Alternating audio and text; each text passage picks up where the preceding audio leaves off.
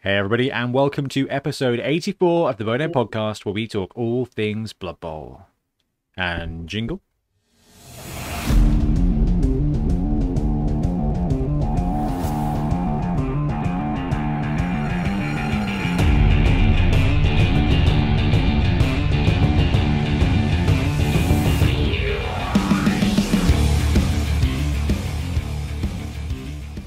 Welcome back. I'm Ben, and once again, I'm joined by Blood Type Ben. How you doing, BT? Hello. Yeah, I'm doing really well, thanks. Really good. Happy New Year, actually. Yeah, Happy New Year to you. I mean, New Year, new start. It's going to be the same as the last two, I'm sure, but we'll we'll find out. Yeah, it does feel like that already, doesn't it? Yeah. I thought to myself earlier, I was like, nope, New Year, like, it's as good. The first week's nearly done. This is like one turn of the game. I'm like, have I achieved much? A little. Like, it's been okay. Like, it's fine. I'm like, I'm 1 week down already. Yeah. I mean, we got some good stuff coming this year. There was some good stuff from last year. There's some great stuff for this year. And that basically is what this episode's about today, isn't it, Ben?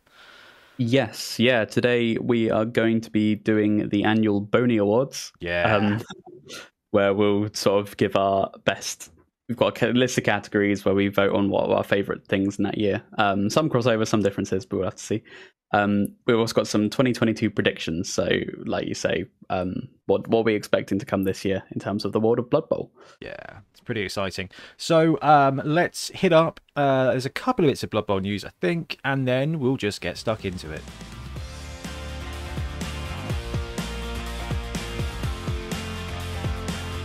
Okay, I actually lied. There's not a lot in the world of Blood Bowl going on right now, which makes sense, because since the last time we recorded, we had that thing called Christmas, we had the other thing called New Year's, and that means that there's like 4, 5 bank holidays, so basically no one's done anything, and no posters arrived. Like, this is really... I'm so glad I got the printer this year, Ben, because I ordered stuff in like the middle of World War II, and it hasn't turned up yet because of yeah. It's coming though. It's coming. Like, I know there are some, like, it seems to be like the period where a lot of Kickstarters getting delivered at the moment. Like, I've been following a few, and I don't know if it's just coincidence, but I know like a lot of production got really hit hard in the last couple of years, and it seems like it's all kind of caught up at once. So like, there've been lots of like dispatch things. It's meant to be nicely staggered. Like, I was just like, oh, I can have that to look forward to, and then 6 months later, I'll have that to look forward to, and instead, it's been like 2 years of nothing, and then like 4 things at once. So that is that's how this that's how the last year has been, though, isn't it? I mean, Games Workshop.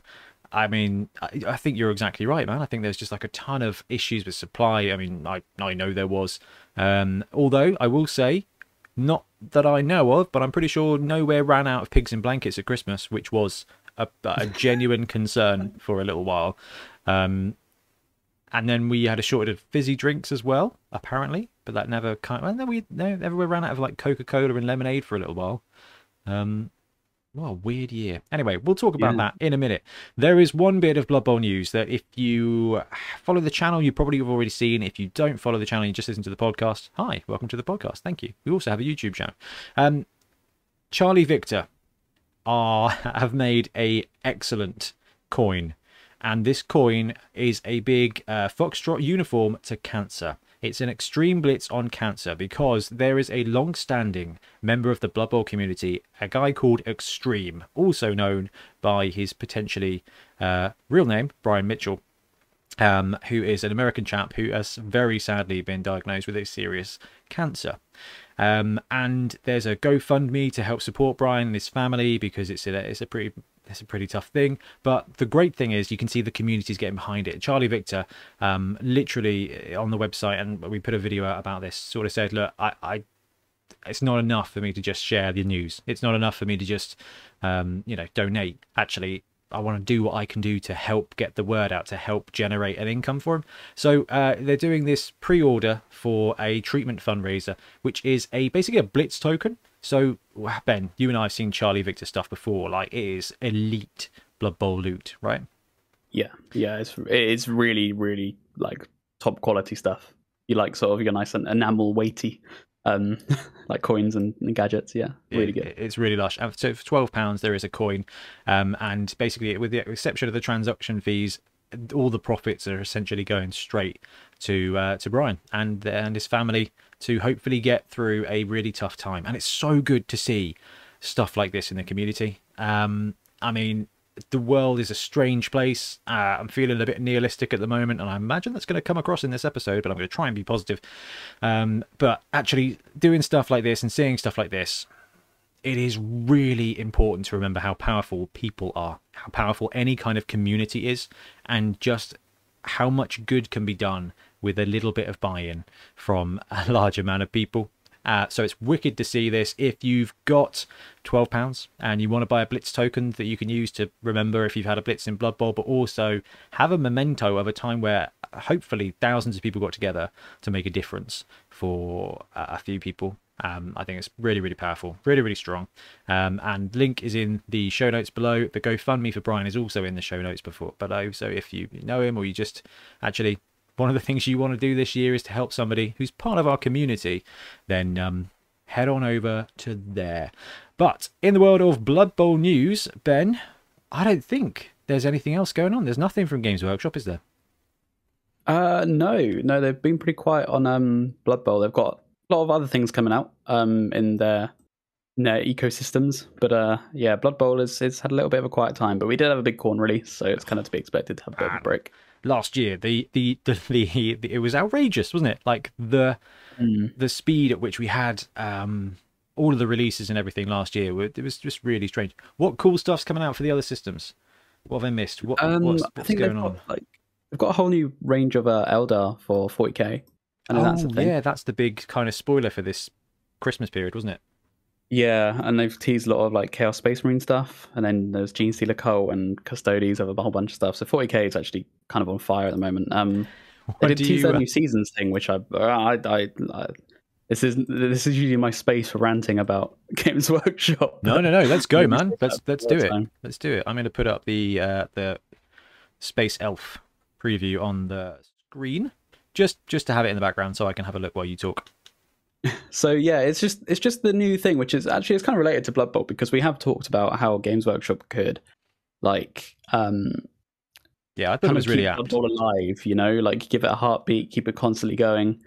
That does verge on the territory of what they've kind of done with 40k, where I think they've done it a little bit too far, and they've introduced this thing called seasons into 40k, where they're basically saying every period, I think it's every 6 months, they're gonna be like changing the way battles are fought. So it's kind of like you have this system and it's fought in this system, and it kind of changes up the competitive meta, which is really good. But then they've put it all behind like books and like physical paywalls, which I think is just really like, come on, like you don't need to do that if you're only making like they don't have digital points yet. Like I would want them to do. It's like I want them to update it and keep it alive, but it seems like they only do that if they can nickel and dime every like inch of it. So it's kind of a little bit like it's really tough, isn't it? Because on the one hand, okay, cool, that's a positive kind of thing for the system, but on the other hand, it just feels like it's being led by commerciality instead of for the game. However, they're a business, and that's kind of in their interest. Like that's what they're here to do. Yeah, we are customers and we're here to complain about it. So yeah, absolutely. And not only are we customers, we're British geeks. We're British grognards. This is what we do. So I think the best way to do it in a kind of system like this is to have different formats. I mean, Ben, you and I talk about this all the time. But actually, let's take Blood Bowl, because Blood Bowl's like the best game, in my opinion. And also, in fact, and you can have like Blood Bowl actual, right? Just standard, like actual Blood Bowl from the books and the rules. And anybody going into Games Workshop and picking up stuff and buying stuff is good to go. Then there could be a competitive layer of Blood Bowl, like that is the seasons, like 40k, that is a free PDF, and it's got 3 pages of it. And those pages are like, hey, for the winter season of 2022. Dwarves cost this. This is this. Like, here's this little competitive twist. And that's it. And actually, you know what? You go to a tournament, and is it standard or is it competitive? We're running competitive here. Please check out the competitive document that's available from Games Workshop. And doing that, they could create a kind of competitive rule set or have that vibe to it. This is the thing I find absolutely baffling. Although I do kind of love it, right? I think that when it comes to Blood Bowl, having a game that is actually slow paced, that does not change every 6 months, where someone who hasn't played for a year, 2 years can just come and play some games and, oh, there's a new team. Like, there's a couple of cool things. Actually, you know what? I think that's a great space for Blood Bowl to be. And, you know, getting into 40k or anything like that is just like, nope. You know, Underworlds did this, like their competitive game, where it was like, oh, cool, I'm going to play that. You know what?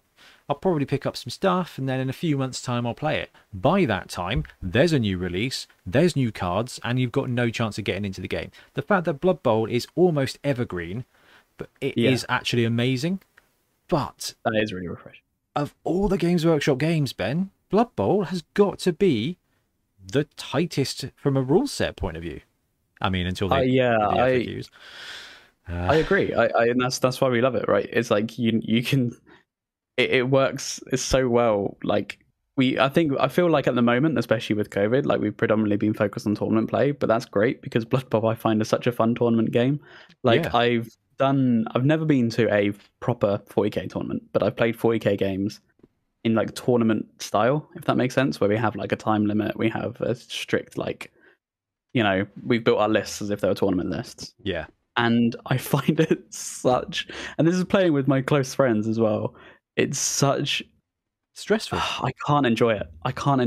It feels really like, I don't know, exhausting maybe. Maybe it's just because I'm not familiar. Maybe like the more you play, the more comfortable it is. But compare it to my first experience playing Blood Bowl tournament.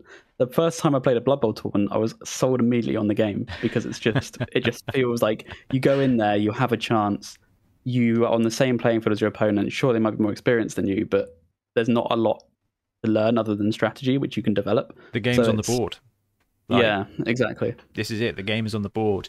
And that's probably Blood Bowl's biggest strength, is that even in a tournament setting where you've got, I don't know, flipping 10 skills, that's it. Everything else is on the board. Every interaction, every choice is yours. Luck is there to balance it out and to make great stories, but you're making those choices. And I think for me, like, this is why that's something I have to have in games, is I need to be making choices. And when I've played Age of Sigmar before, I was like, well, I didn't make, like, the only choice I did was paying £200 3 months ago to buy this much plastic. Like, that was a bad choice. You know, we did a little expansion campaign, didn't we? Escalation campaign. I was like, oh, cool. So I bought some trolls because I was like, oh, trolls are wicked. And then I was like, oh, my bad choice there, £35. But, you know, Blood Bowl, the game is on the pitch, and it's ironic that actually the one of the tightest games is one of the most casual games, but it is the game that they could do a competitive format for, and I'm surprised they haven't. But I think I like that they haven't. If this latest announcement for WK has anything to go off, I'm kind of glad.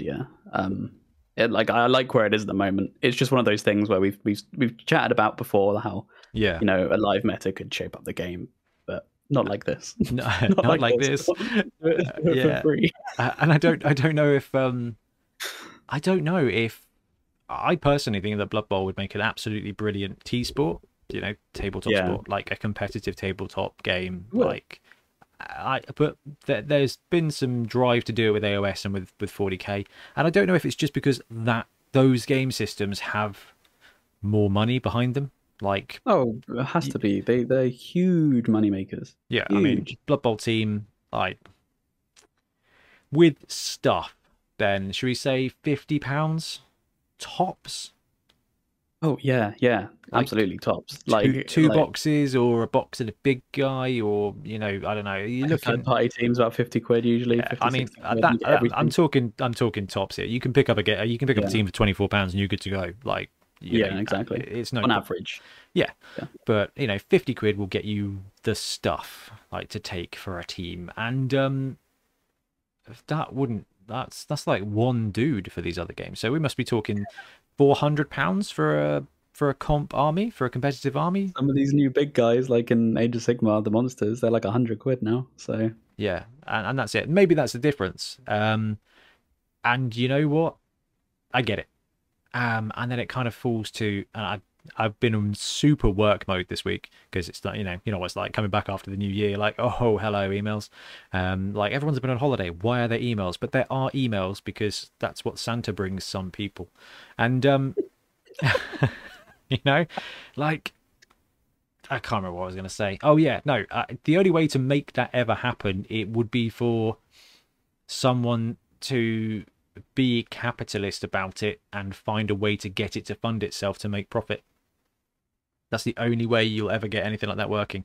And that is a very strange thing I'm going to swing right back to, which is the NAF, right? For Blood Bowl. Yeah. The NAF just kind of ticks along. It records some stats. It provides a decent benchmark for tournaments, and actually, it does a really good job for a really low cost of keeping the competitive thing of like just having like a. It's a weird little like religious, I don't know, like checkbox, just to be like, no, we've got this teeny tiny shield from Games Workshop, and I think it's really cool. Like, I mean, I ran for president a couple of years ago, and I came in the top 3 of 3. And you know, and I'm glad I didn't win because I wasn't ready, and it wasn't right, and it wouldn't have been right. I imagine doing that on top of your life at the moment. Yeah, I know exactly. But I would have probably wanted to take it in a more competitive way than it needed to go, and I think in that regard, it was right for me not to win, and that's not what the NAF is about, but it doesn't mean that there's not another opportunity. So what's the 40k like? There's like a tournament rules set, tournament group, isn't there?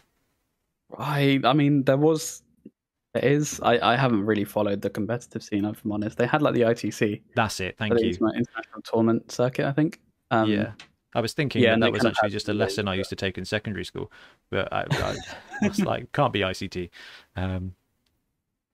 Yeah, I think they definitely used to like have their own like rules and stuff for tournaments. I think now they still use like Games Workshop stuff now because like the 40k 9th edition rule set is quite like competitively focused. It's a lot tighter for a lot of things. Like terrain used to be a weird thing in 8th edition, and they've made it. Isn't that what a lot tighter? Isn't that what led to that? Is it the London Grand Tournament for 40k that just had like bits of polystyrene as walls and things? Yeah, exactly. One extra point there for Blood Bowl. All you need is a pitch, and everybody's got lots of pitches. I love it. Yeah. So yeah, Games Workshop are doing some stuff. Third-party teams, there's some stuff. Ben is exactly right. This is kind of Kickstarter cooldown period, which means there's going to be a Kickstarter warming up period, which means even though it's a bit quiet right now, I mean, let's face it, when it comes to January, no one's really got any money left over anyway. And as we're Blood Bowl victims of the onslaught that Games Workshop released upon us, and that the other Kickstarters landed in, November, early December, I think a cooldown period is pretty useful. Now, let's move on to hobby.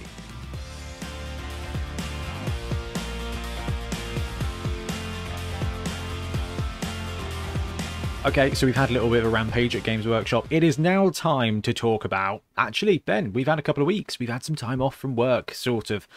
Hobby, games, relaxation, personal life. Let's just, like, what's going on with you, man? What have you been up to? What good things have been happening? It's been good. Over Christmas, I saw my family, and it was really exciting because my sister and her fiance came down, which they are like my board game crew. So like, it's really good. It was sadly, it was only when like we both like moved out and moved away from my parents that we both got really into board games. I'm just like, this would have been so good when we were both at home. That's brutal. But yeah, but it means like when they come down, like we have full on like board game sessions. So yeah, I had a few days over Christmas with them where we smashed out some games. Nemesis was one that we recently picked up over Christmas, which is really good fun. Got my family involved with that. Aliens one, is it? Is it actually Aliens? Or yeah, is it's totally not Alien. Yeah, so you have like cryopods and someone wakes up and you have aliens that like look, they are xenomorphs, but I think they're more blue, and you can get like infected and you get things bursting out your chest. That's so cool. I mean, not for the person who's having stuff burst out their chest, but as a theme. Yeah, no, it's a really fun game. It's like one of these like it's like if you've ever played Battlestar Galactica, which I know we have because we've played it together, you have those kind of games where there's like a hidden traitor. This is kind of like that, but everyone is a hidden traitor.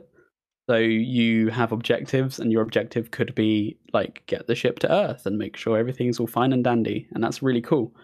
You might also have another objective, which is ensure player two they cannot live. As long as they don't live, you're good. But then you can't attack them directly, and so you have to kind of like manipulate the aliens into trapping them, and you can be like, oh no, the door closed. Damn. Oh, there's like a queen in there with you. Sucks. Oh, okay. I'll really try and get this open. Oh, I don't have the card. Yeah, it's all stuff like that, which is really so good. evocative of the movies, isn't it? It is. Yeah. It's if you've seen Alien 1, that is the plot of the game. Yeah, and also Alien 3 and Alien 4. Yeah, that's true. And it would have been Alien 5, but they wouldn't let Ridley Scott make it. The models are cool. I love that you've got like little chest burster, not chest burster things. The little bugs. Yeah, yeah. So it's all like full like miniatures, and they've got like little. Oh, this is wicked. Yeah, it's a really good game. It's by Awakened Realms. It's not a new game. It's been out. Well, it's been out a couple of years. I think maybe 2 or 3. Yeah, difficult thing is that the last year and a half has kind of been a complete complete write-off, though, isn't it?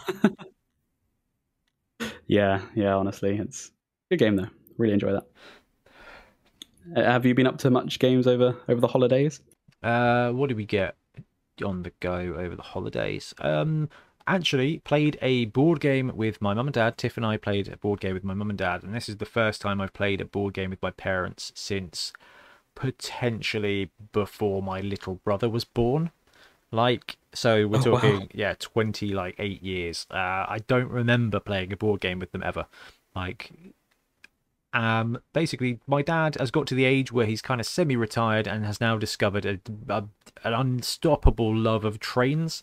It's fine. You've got to respect people's life decisions, and he loves them. So we got him Ticket to Ride.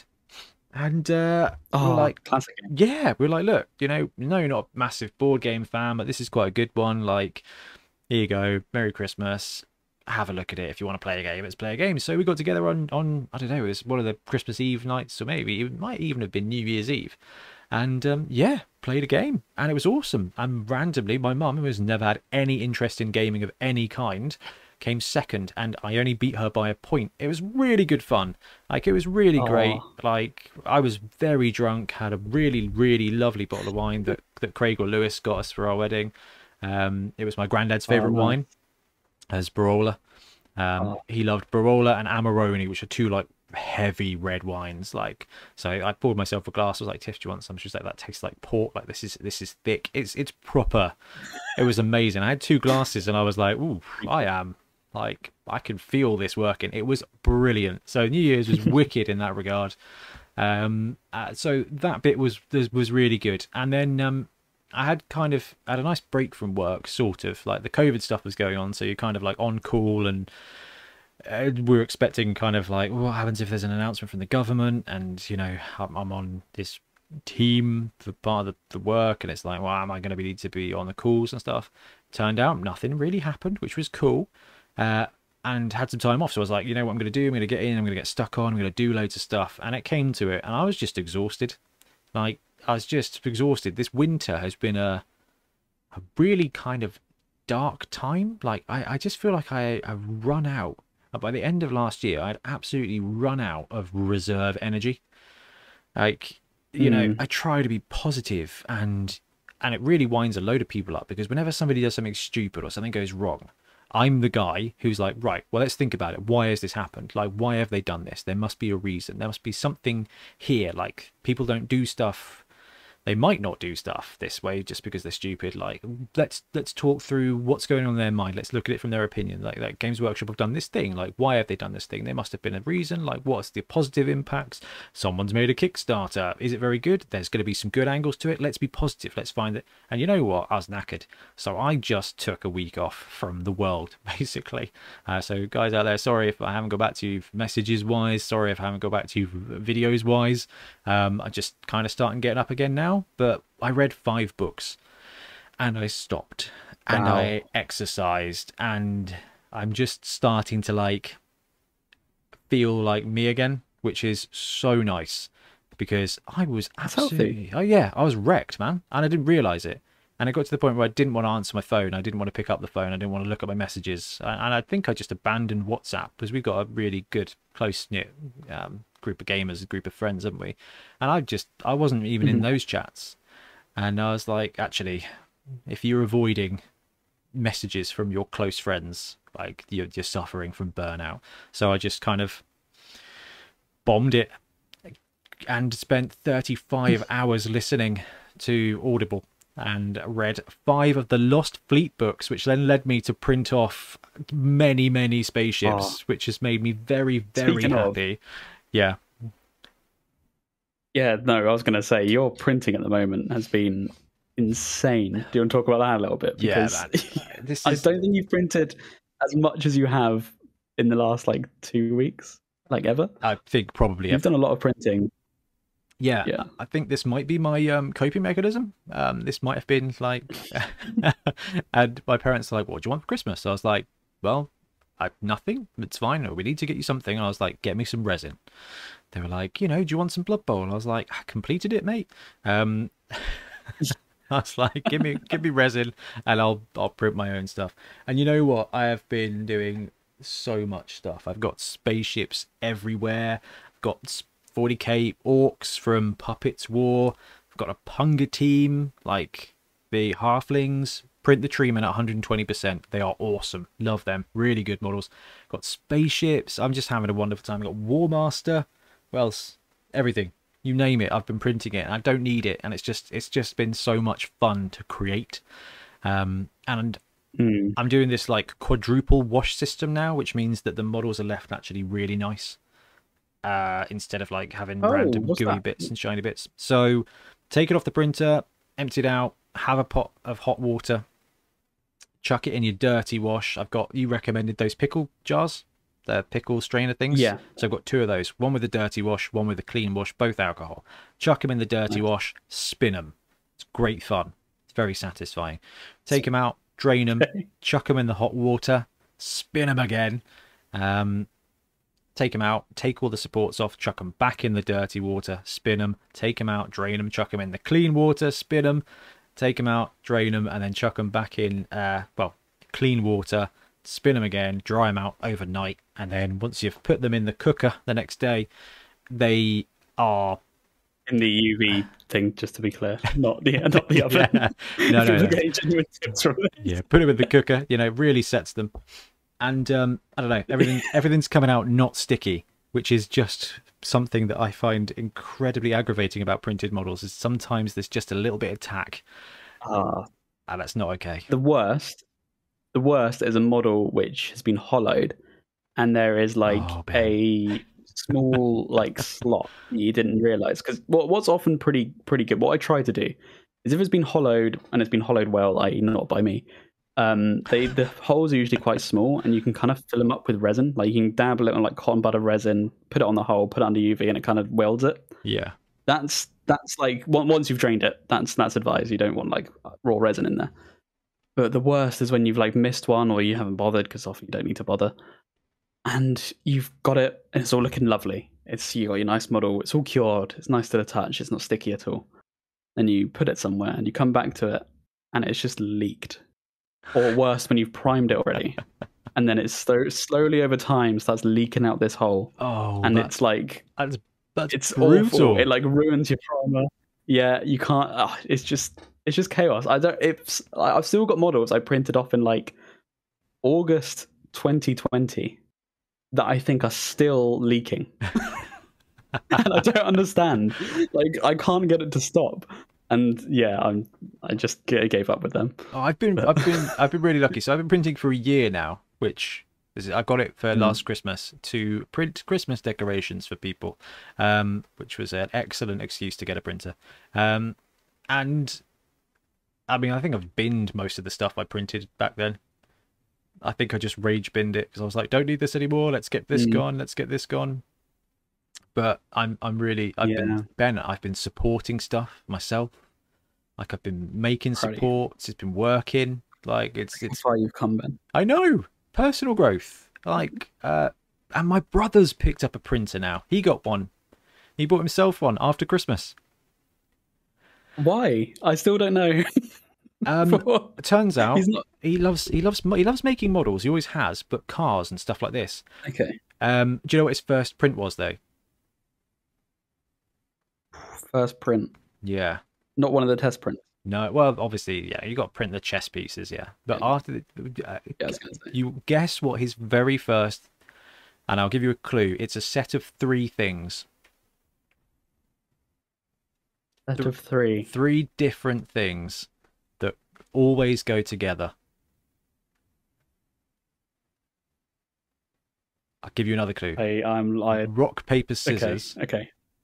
is how it works, and it's been like this every few. Pokemon. Yeah, he printed out the original three starter Pokemon. Oh, that is very cool. Yeah, apparently it That went is awesome. horribly wrong. And then he had to clean his resin tray out. I was like, dude, you are nailing the learning. But it's really cool actually to like talk him through it and be like, right, Ben told me this is it. And then he was like, oh, how do I support this? And I was like, hey, you know what? I can actually do this now. Like I've leveled up. Cool. I've leveled up. I'm the new Obi-Wan. He's Ahsoka Tano. Ahsoka, I can't remember her name. The little multicolored thing. Multicolored thing. Yeah, she had like a Khemri hat. But I think that was part of her head, which is a bit concerning. Yeah, the big hair. Yeah. Probably. I don't know. Was it hair? Hair or head? I don't know. Okay, good. I feel better that you don't know either. Listeners, George Lucas, please confirm. I mean, it's probably not you, but yeah, George Lucas who definitely listens to this. Oh, you know what? I need to print off that Star Wars team, the Clone Trooper team. Anyway, a team. Yeah, there's a team. Okay, yeah. I need to buy it and print it. I think I remember that actually. I think I remember that. So I've been starting to do a new series for the channel because I'm like, actually, I'm loving 3D printing right now. Print to pitch. And I did the first one this week for the Punga team. I've got the next 2 lined up, 3 lined up, and it's just so much fun. Like, and it's a really good way to fill in the time where there's no releases and no nothing coming out. And it's kind of, I don't know, I think you and I talked about this before. It feels like Blood Bowl's almost completed now, where you can start just living within the zone, living within, expanding outside of it again. Because we've kind of been in this place of like, we don't want to do too much because we don't know what the Games Workshop's going to do to the game. Like, what's going to happen? Well, actually, this edition's here now. We've got a good few years before they change the edition again. The teams are trickling out. There's only a few teams of Legend left, and you cannot plan for brand new teams. You can't plan for them. So actually, pressure's off, guys. Like, the only things to watch out for are maybe the teams of Legend, but you're probably going to be fine with them anyway. So actually, Blood Bowl is here. Like, you can now just go and explore within it, like, that's something that I think we've always really loved, isn't it? Because I mean, Ben, you're a GM at heart. Like, world building and game, I don't know, home brewing and like exploring within a system is kind of your jam as well, isn't it? I do like that, making it your own, you know. Yeah, and that's kind of where we can go with this now, which I don't know, I'm really excited for that.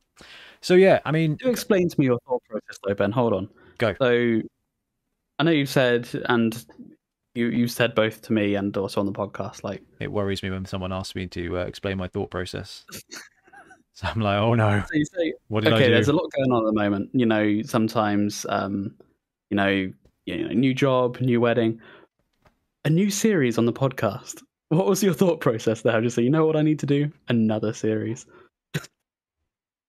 I will absolutely explain it. First of all, I like to do a video for every day. Like, I want Blood Bowl content every day. There isn't Blood Bowl content every day. So therefore, I will go and make the Blood Bowl content for every day because I enjoy making it. And then I was like, actually, it's your fault, actually, this series is because you've made me watch all like the Goober Town hobbies and Tiny Terrain World, the one that Trips loves. And I'm like, oh, wow, that's fun. I'm like, Yeah. and I've been meaning to do, like, we do reviews of STL teams when we have Kickstarters and stuff. I'm like, what about all the stuff that's just out there, that's just landing out? I'm like, oh, what a great excuse to print some stuff, do some sizes, and paint some models. And that's something that this is kind of like where I'm going this year. I am going to be, not force myself to be more productive, just be more disciplined. Like you see it with like Sam Frenzy Garner is just unnecessarily productive. It's like, yeah, a friend of the podcast, been on the show a few times. He's absolutely nuts. it's like, Like, hey can we Sam, talk about conquest? yeah, boom, he's got 2 armies built and played 2 games, and I'm like, dude, it took like half a second. In a week, he's experienced a game more than I have in a year. And that's it, right? And you know, Ian Warham Hannam, he will just all of a sudden be like, oh, I think I'm going to paint this guy, and then 3 days later it's painted to an unnecessary level, and I'm like, you know what, why can't I do that? No, really, I look at my piles and piles of unfinished projects, and I'm like, this might be the reason. But I've got a couple of ideas how to make myself get better. You and I filming stuff, massive boon. Like that really is a massive impetus. But I want to do a team a month, and I'm probably going to put it on YouTube for people to choose. And I'm going to go through like some of my favorite teams that I haven't got around to painting. So this time I'm thinking Vortis Khemri, Fanath Dwarfs, Grebo Chaos Dwarves, and I'll find a 4th one. And I'll just be like, guys, which team do you want me to paint? And I'll record some of the painting, and I'll just do like a little painting video to kind of, because I'm like, well, if I'm making content, then that's actually it. And I don't know, maybe that's going to be a good way to kind of not necessarily hold myself to account, but add a little bit of meaning, add a little bit of momentum to it. Because if there's no reason for me to do a thing, I won't do it. Like, I'm a problem solver. Like, I am terrible at doing stuff 100 times. I will do anything once. Yeah. Oh god, I'm the same. Yeah, it's so much the same. Yeah. Like, it doesn't even matter what you want to achieve. We'll do it. We'll get it done. We can get it there. And then repetition, I will have mapped it out. I don't know. You're in IT. Like you're this is kind of your jam, isn't it? And I think this is where I started as well, because I'm like, and this is why I couldn't be in IT, is because I like to solve a problem once and then I wander off and solve another problem. This year, I need to work on being a more complete Ben. So my health needs to get better. My accountability to myself and to Tiff needs to be better. Although I will say that I never scrimp on, and I very rarely get in trouble, which is very good. Yeah, it's always one to be careful, especially in this hobby. That's nice. But yeah, so I'm just gonna do more stuff to completion, which like Ian is really good at inspiring me to do. Both blooming Ians, like Triplo, be like, oh, Triplo's been quiet this morning. He's only posted a couple of memes in the chat, and sorry, a couple of gifs in the chat, and then boom, he's like, what have you been up to this morning, Ian? Well, I built this shed and this bike rack and this, and it's just like, dude, you've been gone 27 minutes and you've built a kingdom. Yeah. I'm like, very inspirational to have these people in your life who can, like, I don't know, keep you grounded, keep you focused on things. Or at least be an inspiration to keep you focused on things. I find it's important to reach out to those people. Bens need Ians. That's how this works. Bens need Ians. Yeah, and Ian Warham Hannam was a huge help to me when I wrote Engage, because I was like, right, here's some weapon systems, here's more rules, and he was like, dude, just like, let's cut this out, calm down, like focus on the beginning bit, we'll get to that bit later, focus on the beginning bit. And I never would have completed I never would have got that book published without him saying, shh, just to do a third of it. We'll get to that bit. Never did get to that bit. Well, it's all in a Google Doc. But see, this is it. That's another thing. I want to finish that. But I think, yeah. I mean, we're kind of strayed into New Year's resolutions, really. I mean, what's? Yeah, that's going to be the end of the show. Yeah. Anyway, did that help remotely explain my thinking? Because it probably did. I forgot that was the original question. Yeah, absolutely. I forgot that was. I was just calling you out. That was all. Yeah, no, this is it. Because sometimes it's fun to be creative as well, and doing something and being creative is a great way to recharge yourself, and that's why this hobby is so cool. because and you know what, it's kind of like you go to Wagamama's. You go to Wagamama's so you can get the chili squid, and you know what, the katsu curry is pretty good too. But if you need a fix, you just get the starter, and that is starting any project. Is that kind of rush, like, oh, I bought some stuff. I can. News, novelty. There's possibilities. Yeah. Then you start the project and you're like, oh, look at all these possibilities. This is so creative. This is so clever. And then it gets to that middle chunk where you're like, no, I need to finish it. Or new project. So, yeah, that's that. And, you know, get to show off some great 3D printed stuff while there's nothing else going on in the Blood Bowl world. Very true. So, hobby-wise, BT, anything else going on with you? Only bits here and there. Just finishing off another halfling, just a halfling commission I've got at the moment. Finishing that off alongside. I've done a few things. I did this thing which I've got on my desk, which for audio listeners is really good. It's a battle wagon, which is being in progress. Big red. With this thing. Big red, yeah. You just need some weathering, and that'll be done. And I've been just building and painting some conquest to eventually, hopefully, catch up with Sam and play some games. Because yeah, that's quite a daunting task. We've got a lot of dudes to paint for that. So it does look pretty cool, that game. Yeah, it's a good game. Very good game. It does look good. Right. Well, talking of good games and good things, I think it's probably time, Ben, for us to move on to the Bonehead Awards for 2021.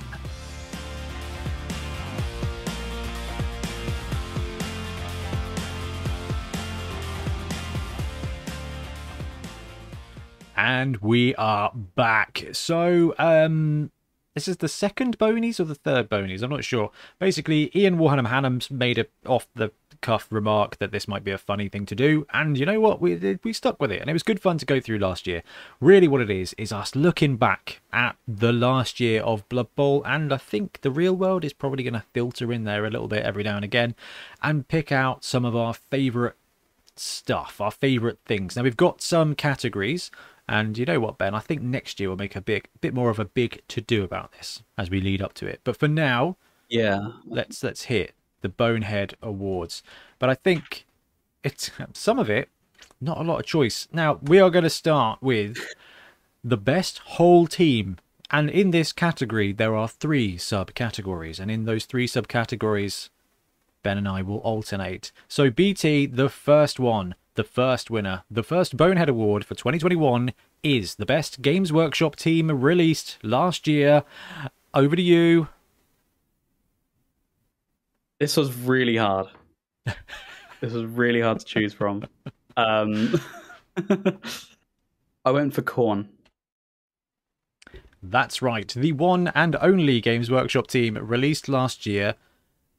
Well, a new team that was released last year. Technically, the College of Fire, the College of Shadow. Yeah, I know. Oh, I didn't get crowd noises. I didn't get crowd noises. I was waiting for it. Yeah, I know. I should have done that. I had this resonance as one of the things I had to delete to get the audio settings back to normal after Windows installed some kind of horrid update. I just took everything. I deleted Audacity, resonance, anything that made noise. I even deleted Battlefleet Gothic Armada, because I was like, well, I've installed that too, and now my sound's wrong. Pretty much wasn't its fault. But anyway, it made me feel better. So yeah, the Khorne team landed, and it landed way late in the year. Otherwise, we didn't get a lot of new stuff for Blood Bowl last year, did we, Ben? No. Like, I think we've definitely said before, in like the end of 2020, we got like 3 things at once. So that was kind of like quite big. So I think it kind of carried it a little bit. It didn't feel too bad like it usually would, but... Yeah, I mean, you're right. The Nobility and Black Orc team did technically land and were released individually. So we kind of had 4 big releases for Blood Bowl last year. It's just that 2 of those teams had already seen, and one of them didn't have a new team in. So Khorne was the new one. I mean, did you expect to see a proper Khorne team in Blood Bowl, Ben? That's a leading question, I think. I kind of did. Yeah. I kind of did. Yeah, like I didn't expect it to be like it is quite different to the Demons of Khorne team, but I didn't expect it to be like super similar. I thought it'd be completely different. Yeah, they went really close, didn't they? They really close to this format. Yeah, it was really close. And you know what? If someone had said make a Nurgle team for Khorne, this is probably what you would have ended up with. Yeah, that's true. That is true. So You got your humans, your beastmen, your big guys.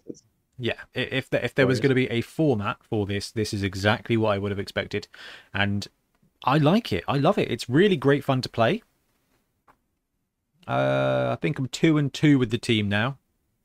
I've got blooming 2-0'd Nice. by ogres, which was fun. But yeah, the team's good. There's some really strong pieces in there. It does bring a fun risk element into the game, and I have yet to see Savage Orc teams representing a Khorne team, but it's only a matter of time.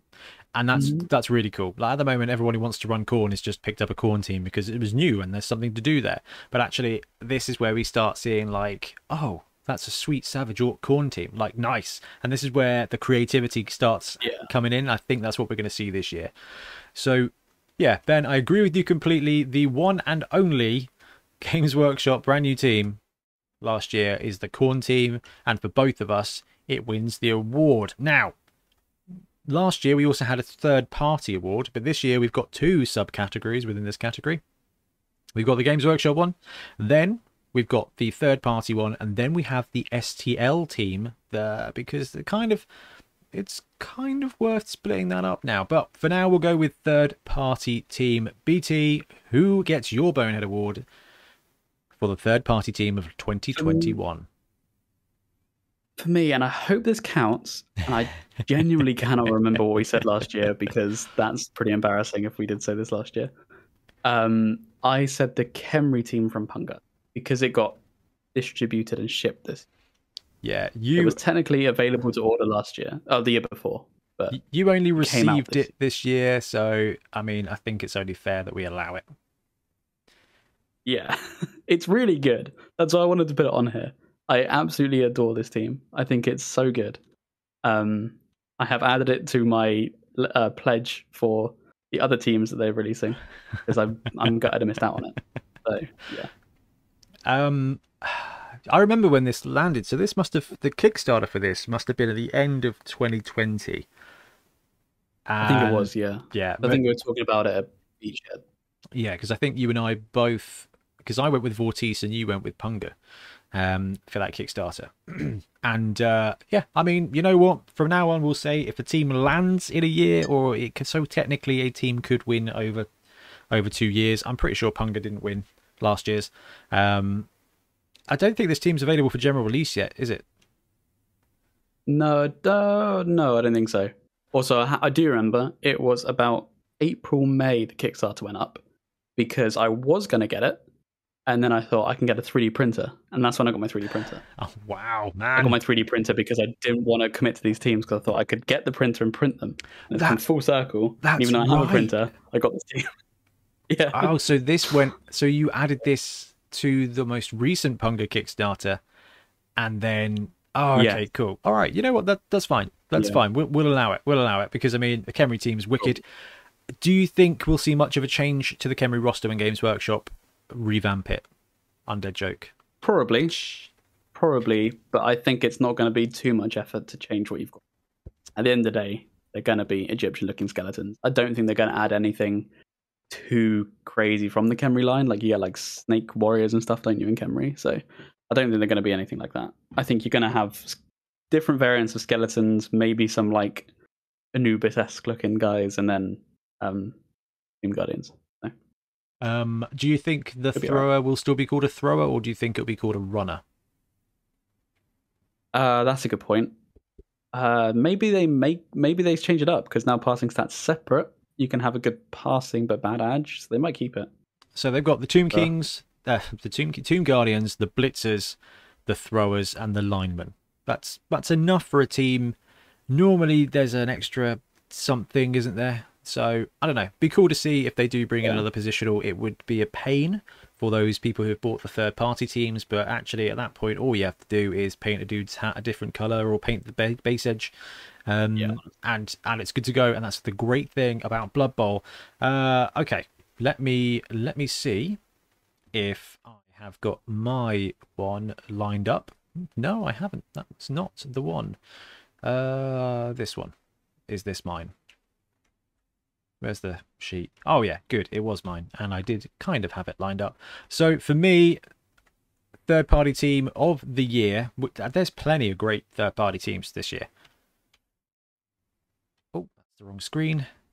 I loved to the very core the Grebo Chaos Dwarfs. I absolutely you can't not. loved this team. Every single one of the models is great. Even the Hobgoblins. Now, Hobgoblins in Blood Bowl generally are garbage. All of the models for Hobgoblins, basically made forever in time, have been rubbish. These guys just look like really believable dudes. Like, they look like assistants to Saruman. They look like the dregs that are in the bar on any kind of Pathfinder or D&D quest. Like, they just look like they belong. Every other type of hobgoblin is just is a goblin.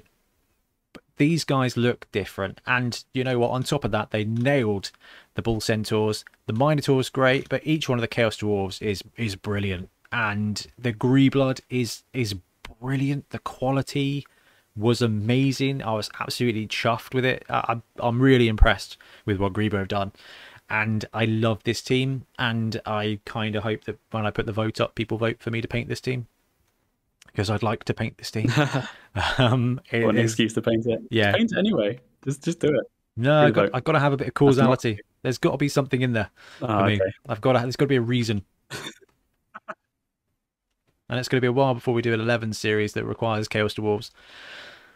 So that's true. Yeah, I love it. Those were that was mine.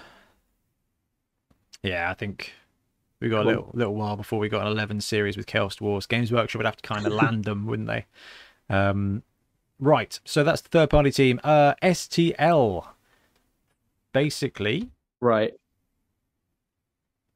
This one I went for the Punga Underworld team. So it's another Punga, and it's the Underworld team they put on Kickstarter. And I'm wondering, I've put, does it count? Because technically this came out with that's what you meant by Punga World. Yeah.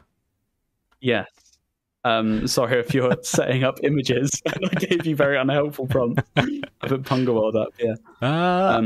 This is tough because this Kickstarter was even before the other Kickstarter that you kind of snuck in. But it did. But this was not in an STL form. It did land as an STL in the last year. So in that regard, you are just about, I think, okay. I'm really skirting the lines in these Boney Awards, aren't I? Maybe I'm glad not on like the Oscar team or whatever. It'll be like, technically, this film came on like this streaming service in January the 5th. So, really Blade Runner Director's Second Edition cut. Yeah.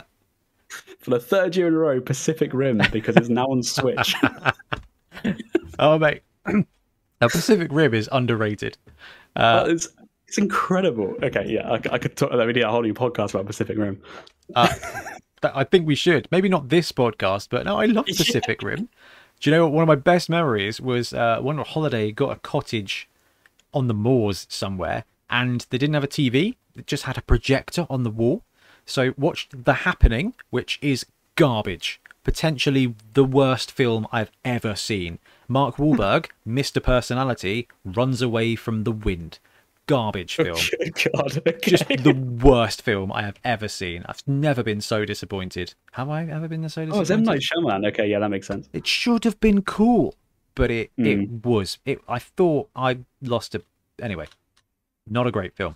Then watched Pacific Rim. Dude, Pacific Rim, when you're in the moors and it's projected onto the wall in a cottage.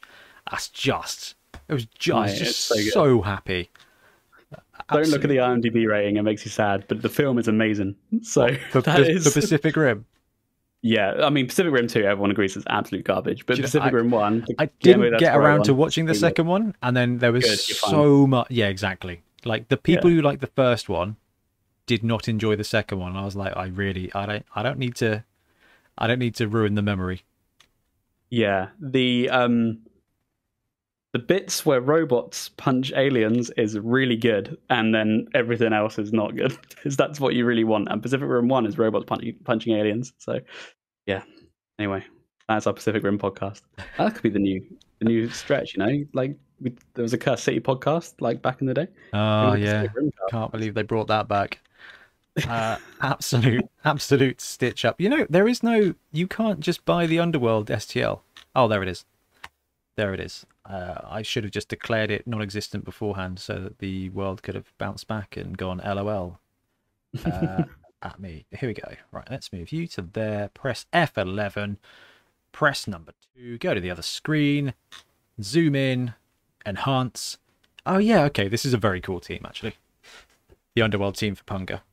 Yeah. I mean, the mine-faced rats are straight out of Blood Bowl 2 to the Blitzers. Yep. And they were really good. And this is something that you can say about Grebo and Punga. Punga were real good at getting the extra positionals in there so that you could play this team with the new edition rules, because they've got 2 blitzers. Actually, they need a gutter runner. They produced a gutter runner model, or a couple of models that worked for it, and it was really, really, really cool. So it's got like this minor vibe. The troll. Oh, I love the troll for this team. Yeah, I really like the troll for this. I love big guy models, but yeah, that troll's really good. Really, really, really good. Yeah, all right, Ben, we'll allow that one. We'll allow that one. Cool. I think it's probably fair. Fair enough. So we need to get you to actually print and paint, and maybe we should get you to do a print to pitch for that team. That's a good shout. Yeah, I have the STL somewhere. Oh, yeah, I've got it on the file. Okay, mine is a bit of a spoiler. So I said I got the next print to pitch lined up, and actually this one might be a little bit divisive. I have gone with a team that very closely lines up with the Games Workshop team for Black Orcs, and it is by a brute foin. That is definitely not how you say it, but that's how it's spelled. It's basically Sprout, but with a B instead of an SP. Foin Black Orc team. Now this just kind of snuck into existence on Cults, and this is what inspired me to do print to pitch, because I was like, dude, this team is wicked. Like, I love this.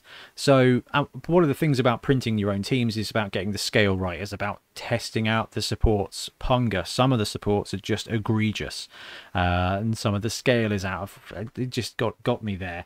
And now this team here, it looks exactly like the Games Workshop Black Orc team, and that's okay, because that's kind of what I'm looking for. The Games Workshop Black Orc team is excellent. Like, it's excellent. And having more is just better.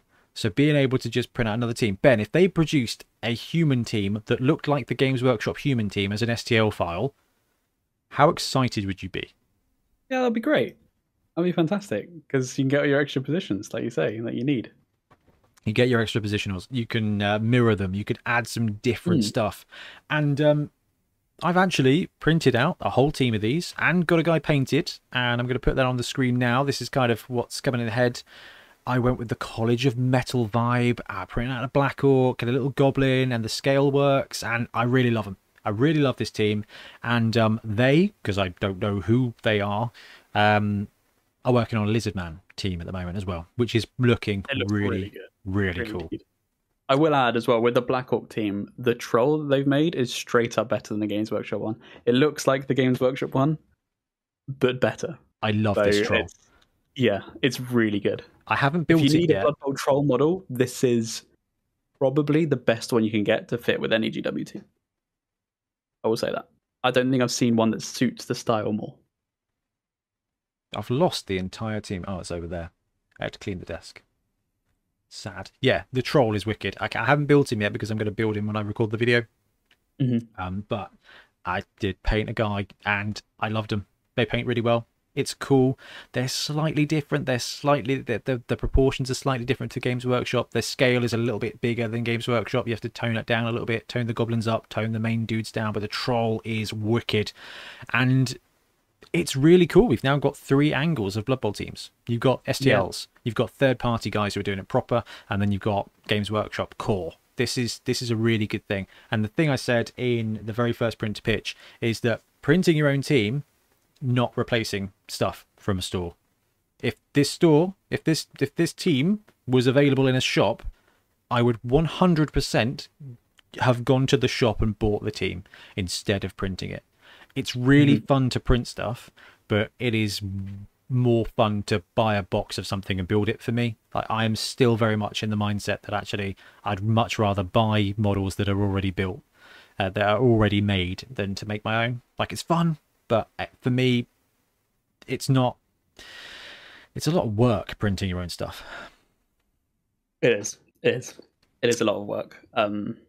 Yeah, I say like pre-assembled stuff, like even more so is worth it for me. Like, I've gotten really involved in, like, as in really attracted to the idea of buying something that just comes as one piece, like PVC models, especially when they're well made. That's really nice. Is that Conquest by any chance? No, Conquest you have to put together, and it's a bit of a bastard. But good golly.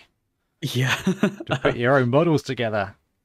Anything from like Simon is what I was sort of enough. thinking. Like Song of Ice and Fire, that kind of thing. That's really good. I don't know. I find it really there is, I think you and I talked about this when we first talked about like 3D printing models. Like, is there more value, like personal value to the, like, you, when you build a dude, you, part of yourself has gone into building that model, in the same way that the Holy Emperor in 40k, when he touches an astropath's mind, a tiny bit of the Emperor goes into that astropath, and the astropath there has a connection. Just buying pre-built models for me, they're trading cards, but they're 3D trading cards. You can just buy more. You buy more. I think I get that feeling from the painting. Like, I do get the feeling. Don't get me wrong. Like, when, like, I've kit bashed a couple of things, and I think I'm really attached to those more than any of the other models. Like, especially ones that Orcs. I think of one. I think I didn't done an orc thing, which I kit bashed. Anyway, quite a bit. It was something. Oh no! I remember what it was. It was my. No, they're just the Black Reach ones. The my Corn army, I kit bashed a Valkyria from the Slaves of Darkness Herald thing they did in, like, got Neon's back. And I am really happy with that. And I still, like, I have that model that I, like, look at and thinking, this is like the only time I've kit bashed something that I think looks good and, like, I'm really proud of. And I know I do get that feeling, but it is a lot of work, and I would much rather just paint. Let's get something out of the box, tear it open, and start painting it, because I enjoy the painting. I don't enjoy the building. I think, like, the result, I don't enjoy the journey. I think also it depends what kind of game. Like Blood Bowl, you only really have to build 11 guys. Now, Dark Elves, they can go right to heck and back, because horrid. But you know, every other Games Workshop team, it's fun. It's fun. Right, so that is our whole teams. The next category has 2 subcategories, and this is Best Star Player / Big Guy. Games Workshop first, then third party, and third party in this regard includes STLs, because there's a crossover there. So, BT, Big Guy / Star Player, for Games Workshop, who did you go with? I went for Scylla, the new one. Scylla. Fingrim. Yep, Scylla and Fingrim. And Fingrim, yeah, okay, cool. With Wood Elf on base. I really, really like this model a lot. I still haven't picked it up myself, but I think I might at some point. If you are willing to do a review, man, I will get it ordered to you. I might do. I did also. If people have seen that review, I didn't actually cut my hands. I was just, that was a thing. But I did like the comment. It's because I did prick myself while opening the box and thought, I'll make a little thing of this in the background, because I did. See who notices. Man, they suck. Yeah, it's like the blister packs that scissors come in. That is just one of nature's most cruel things. What are they doing? How are you going to open it? Anyway, but yes, Scylla. It's a wicked model. Yeah. And, I mean, Ben, is this Windsor Chog? Has to be. So Windsor, so much like it's got that kind of cartoony element to it. I love it. And I'm loving a lot of the Forge World stuff they're doing at the moment. Yeah. So Scylla is a great shout. Probably better off using this as a Blood Beast than as anything else. Yeah, I'd say so. It makes a perfectly good that, or even if you're into like Age of Sigmar and you want him as like I don't know, maybe a mini Demon Prince or something.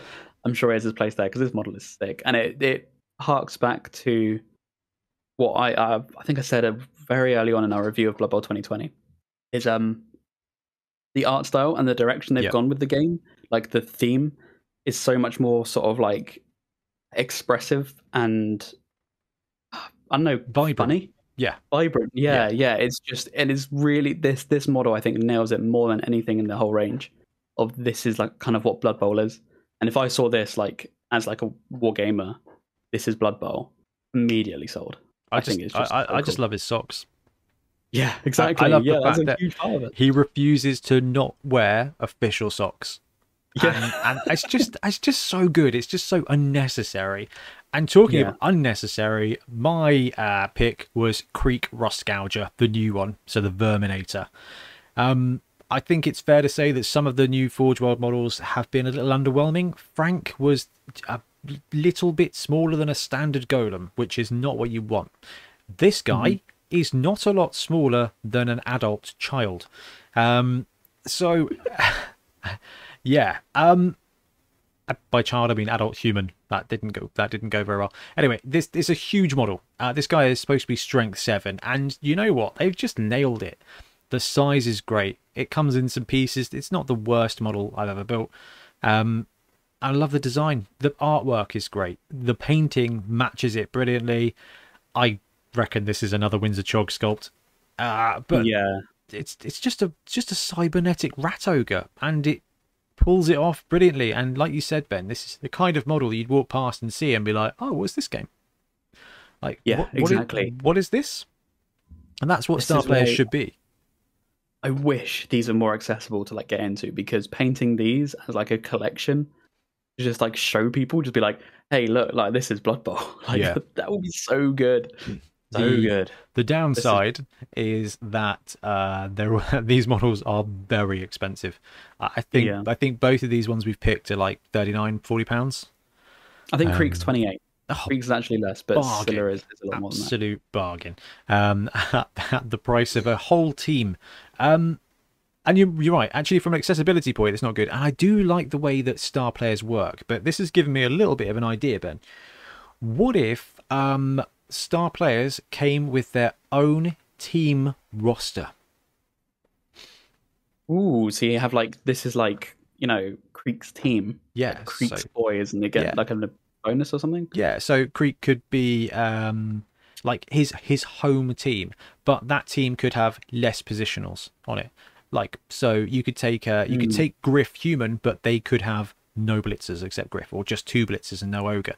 Like a way to limit it, so that if you're getting into the game and you'd be like, oh, I love Griff, can I use him ever in League? No, you can't. You can, but you have to run halflings and lose every game. So it's like, like the Verminator is amazing, but you're only going to get him at tournaments or week 8 of the league, unless you're running Skaven and everybody's died already. But actually, having the, like you said, like a Creeks Boys roster that is basically an underworld team, but the rerolls are twice the cost. It can't take a standard rat ogre or something. Can't take snotlings. Just something slightly different, so that you could be like, oh, I'm going to run Creek Rust Gouger in every team. Like I am going to have a Creek team, and it's a really cunning way to like add an extra 30 teams to Blood Bowl for League. Yeah, because you can't run these in League. You can't. Yeah, any excuse to slam on the pitch, because like, yeah, you want to. If you've got this model, you'd want to. Yeah. So. I'll be like, oh, you can run Creek's Underworld team. Oh, what does that do? Like, not a lot, but you get Creek, and that's, you know, that's cool. Yeah. I love that. There you go. Star player home team rosters. Another thing. That's a competition idea, I think. I want to do all these ideas. What have we got next? A third party Star Player big guys, Ben. Yeah. So this one again, I'm stretching the rules. I've gone for the Grebo Mino. This was part of the Chaos Dwarf team, but I specified the Mino because you could get this separately and use it in a Chaos team. I've got this. I've got the picture. Where's the picture? It's in one of the tabs. I was prepared. Was I prepared? I was prepared. There we go. You go there. Press F11. Screen 2. We've got Tororf. Yeah. The Chaos Dwarf Minotaur is great. His head is a little small, but the chunk of him is wonderful. The absolute unit, I'd describe him. He is just huge, hugely thick. Yeah, it's quite stout, but yeah, just so much mass. I think it still works. He looks like a Terminator from 40k. Like he's Yeah, yeah, it does. Yeah, all body. He looks like most NFL players. You know, just this guy's got massive horns. It's a great model from a great team, and it's potentially one of the better individual Minotaurs out there. But there is a ton of really good Minotaur models, but that one is a very, very, very good choice. So my choice for the big guy or star player. Oh yeah, I kind of went for two here. So I like to, it's fun to break the rules as well, Ben. So I went with the Odin, the Death Roller from the Grebo dwarf one. yes. With the rolling pin out front, the guy's got a cigar, he's got little levers. Yeah, exactly. See, you've got it right there. Right there. Nice, nice. Yeah. Now, I love that big guy. It's great, and I love that now with Dungeon Bowl, you can use your Death Rollers as ogres in your College of Fire team. So there's actually a reason to pick up a couple of other cool Death Rollers, because every dwarf team lands a really cool Death Roller. The Fanath one's wicked. There's some great Death Rollers out there. Now you can run them as ogres in a College of Fire team. It's a brilliant way to do it. And you can actually get them on the pitch. If not that, then I was going to go with Skrull from Grebo. Skrull is a really fun character. And the little star player, the little undead dwarf, it's got the same kind of dimensions as the Minotaur, really, when it comes to size. But it was just a really well executed model. I've seen loads of people have painted it really lovely, and we've seen a couple of them on Whip Wednesday, and it's like, that is a really fun model. And I'm sure I ordered it, and I cannot remember where I've put it, which upsets me. I just buy another one, Ben. Stop being ridiculous. No, really like those. I mean, there's so many good models out there. It's been brilliant. Like, in that regard, it's been a pretty good year. Were there any other ones you wanted to mention, like big guys or star player models that came out last year that kind of stick with you? There's been so much good stuff. Yeah, I'm trying to remember. Like, I mean, we definitely said it earlier with like the Punga Trolls, like for their Underworld team. Yeah. For the Snotling team, they've got like more River Troll looking ones like that. I almost picked them. I think they look really, really good. It's actually, like you say, it's been a really good year for the big guys and stars. Forge World have been smashing it. Well, the new artists they've got on board. Yeah, definitely. Definitely a Windsor Chog thing, I reckon.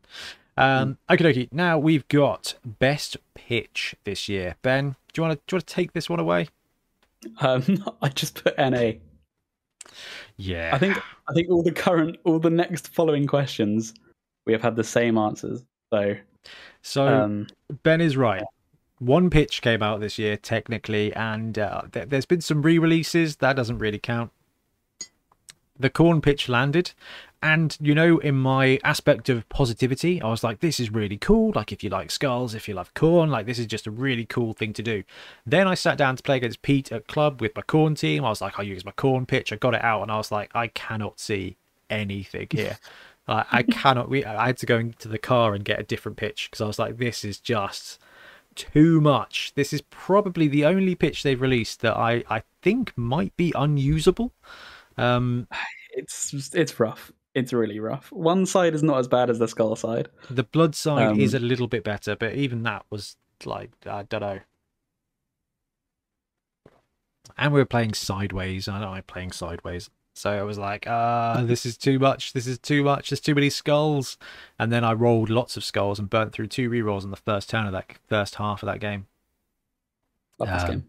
Yeah, it was cool. It was cool. I won that game 2-0. It was a good game, but the first 2 turns I was like, oh, okay, that's how it is. Both rerolls gone on turn 1. It's like one of our games, Ben. Yeah. Okay, so Khorne pitch was all right. Most of the pitches that they've released have been really good, though, I think. Yeah, I think on the whole, yeah. Like, we at our tournaments, we tend to run Games Workshop pitches because you can get 20 in a box. Yeah, and I just have one big box in my boot.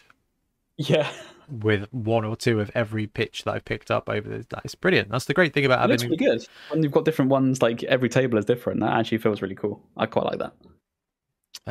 Okie dokie. Next up, Spike. It's the corn spike, Ben, because there was only one spike released. Well, Yeah. technically there was. Technically 12 and 13 came out, but 12 was the Nobility and Black Orc one that had no new rules in. So while it did get released, I just don't think it stood any kind of a chance against the corn one with new fluff, with new star players. Yeah. And the Chaos Cup, like that was awesome. That was so good. I do love those league rules and like the way they increase that fluff. It's just really, really cool. Yeah. It's just a bit sad that 3 months is not a long time to do anything in Blood Bowl land, is it? When you're actually playing the game. Like, yeah, I mean, it's it's 6 games probably. During COVID, probably less. It's been a couple of years. It's been fun. Okay, so next we move on to Bonehead related stuff. And Ben, you're right, we got the same answers for this one. So the best Bonehead tournament, we did run 2 last year. What was your pick? And therefore, it was November. It was our most recent one in November. That was just really fun. Quite simplified rules, like it was just sort of standard stuff. Every team could have a bomber, which was good fun. We were going to do something kind of crazy with that, but we thought, you know what, it's been a busy year. It's as in like not busy, but it was a weird year where people have been playing less. Keep it simple. There was some defrosting to do of gamesmanship. Exactly. In Bonehead Bowl, that's what we did. Bonehead Bowl was very vanilla, and it was really good to see. But Bombember was when it kind of really felt like a tournament again. Yes, it did. Yeah, and that was awesome fun. I am so excited for Beachhead. Assuming that nothing gets gribbly with, I'm a bit nervous about restrictions and things like that. Hopefully the next couple of weeks go okay, because the problem with Beachhead is that it is a convention. So if they say you can't have X thousand people in one place, well, the whole thing might go to hell. A lot of people went into the last one. That room is full. A lot of people were there. Yeah. 2 years ago. So interesting one. I'm so excited for it. I've just got 5-6 weeks to go, which is very cool. Yeah. Wow. Yeah. That's going to be really, really, really good. Okie dokie. Best Bonehead episode / highlight. Ben, what was your choice? We said the same. Yeah. It has to be Bash or Dash. This was so good. I don't think we've laughed so much in a podcast. That was absolute nuts. It was really good. It was really good fun. Oh, many Bash jokes are made. Yeah, this was good. This was it with Milton and Ian Warhannam? Yeah. Warhannam on there as well. It's a little game show. Yeah. We should we'll have to bring that one out again. We'll have to bring it out again. Yeah, that was good. Or something similar, like along the same vein, because it was just a really good format. If you want to watch us have like I think we start crying of laughter at some point. It's really, really good. So yeah. We've done a lot of episodes now. Like it's been a really busy time. Okay, so where did we get to? What did we talk about? We did do power rankings last year as well. That's good. I do like power rankings, but that's because I'm an NFL guy. Tournament formats, choosing colours. Bash or Dash was February last year. Wow. Optimistic throwers and passing adjustments. League updates, Death Zone speculation, franchise leagues. We did a couple of episodes focusing on Death Zone stuff. Bretonia versus Nobility. That was good, Ben, when we played an actual game with the old Bretonian team. That was good. Yeah, we did. We also did Underworld versus Gutterworld, didn't we? Yeah, I think that was the year before. Was that actually? Yeah. Oh, no way. Really? Oh yeah. Because would have been, then there was the Blood Bowl 3 beta, that episode. That was quite entertaining. I completely erased that from memory. That was a time. Yeah. Then it was Games Workshop. I wasn't there for that. That was probably what. Were you not there? That was one I missed. Oh, I wasn't there for that. Sam Milton and Sam. Yeah. Yeah. We did Games Workshop conspiracy theories. We did Sand Bowl review. That was cool. Went to Sand Bowl. That was good fun. Here's a funny one. July 25th. Are star players too broken? Turns out they were. We did the star player tier rankings. That was good. Vampire hype. That was funny. The corn roster competitive meta. Tournament ready painting. Corner release. Dungeon Bowl. Yeah. Man, we've had a great year. That's been fun, man. Actually, it's been really fun. Yeah, that's been nice to do Blood Bowl when gaming with Blood Bowl is not as much. When it's not, that's a sentence. when it's, Wow, okay. when it's not It's outlawed. nice to do Blood Bowl when gaming has not been much. Yeah, there we go. That was a special one. And you go down to episode 50, and that was when we were just talking about the new edition of Blood Bowl. I still can't believe that came out over a year ago now. That was like 18 months. Time has gone so slow and so fast. Oh, I want to get back. Just want to get back. August the 2nd, 2020. Breaking news: new Blood Bowl edition leaked. Before then, we were just looking at like secret teams. Spike 9 came out. Oh yeah, that was a time, wasn't it? Secret teams. We were desperate for. We were just exploring stuff. Yeah. And then boom, everything changed. We had spells, we had snotlings. Oh man. Roster Rumble, that didn't go quite how I wanted it to go, but it was good fun anyway. I still enjoyed that. I thought it was good. Inducements for corn teams. What are we? When did we? April the 4th? Oh, no idea. This is all crazy stuff. Sevens rules, man. The further back we go, as we were talking before the podcast about how long Ben's been on. Ogre Spike review. I mean, when did you join us for the World Cup builds, Bonehead Basics and Tournament Series? I think I did. Hangover Bowl. You were definitely on board at that point, weren't you? So yeah, Ben, I think you've been fully on the podcast for 2 years. Well, it's been nice, but I guess this is where I leave. Yeah, you joined episode 28, Tombstone Tournament Review and Themed Leagues. But I think you'd been on a couple of times before then. Yeah, I've done a couple of guest ones. Actually, it's really funny you mentioned that. There is another podcast out there called Maximal Fire. And it's a Adeptus Titanicus. And other Ben, Ben Davey, Bonehead Bowl winner, joined us on the podcast, but he's one of the co-hosts of this Adeptus Titanicus pod, and I saw it on the feed the other day, and that Ben is leaving the podcast, and they're not sure what's going to go on with it. And I sent a screenshot into the group chat, but I missed out the logo at the top, so it just said Ben's leaving the podcast to focus on like real life and family commitments, and everyone was like, what's happening to the podcast? Which Ben is leaving me? Yeah. It's like, I have either been fired or promoted. I don't know what's going on. The worst way as well, just by screenshotting a group chat. That's the feeling I have. So I don't care about my family. Amazing. But no, congratulations. That's excellent. Okie dokie. Best Blood Bowl news. Did you really agree with me on this one? Yeah, cool. I did, because there wasn't. I don't think there was a huge amount. No, I guess not.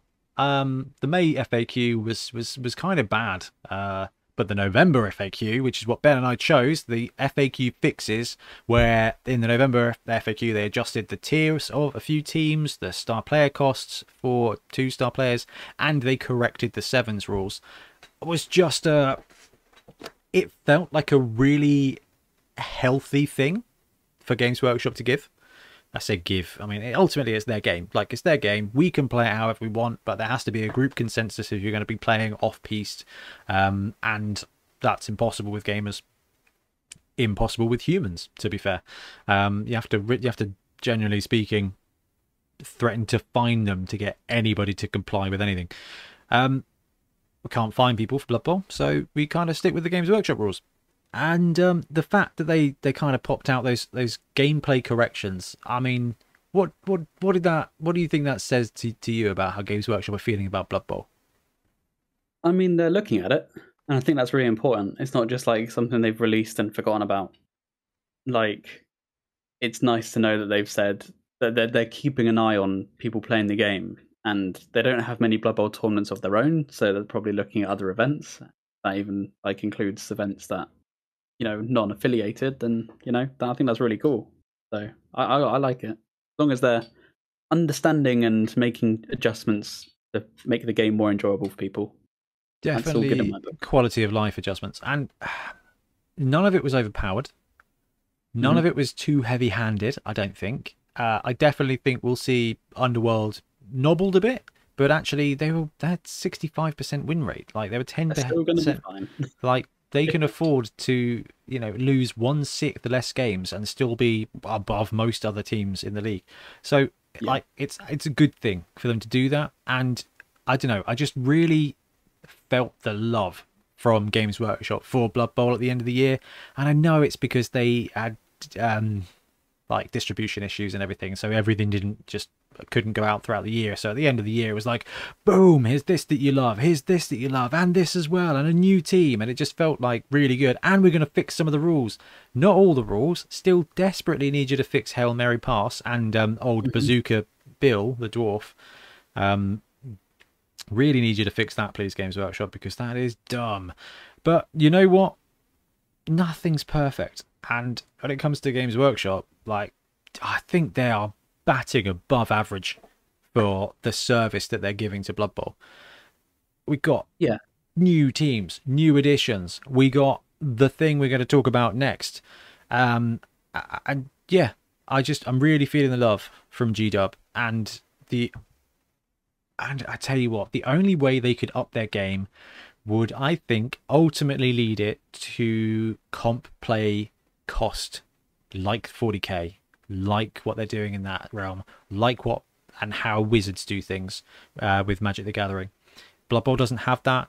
Generally speaking, Blood Bowl doesn't need that. I want that, but I want it to be flipping optional for people. Because it shouldn't. It's just, I don't think it's healthy unless there's a lot of money to be won. There is in Magic, well, there used to be. There isn't in 40k. That's just a massive loss leader of every element of your soul and wallet. But you do get to have cool tanks, cool armored dudes. Like, there's a lot of cool stuff with 40k. Blood Bowl is amazing, but that comp play element, if it comes, cool, we'll embrace it.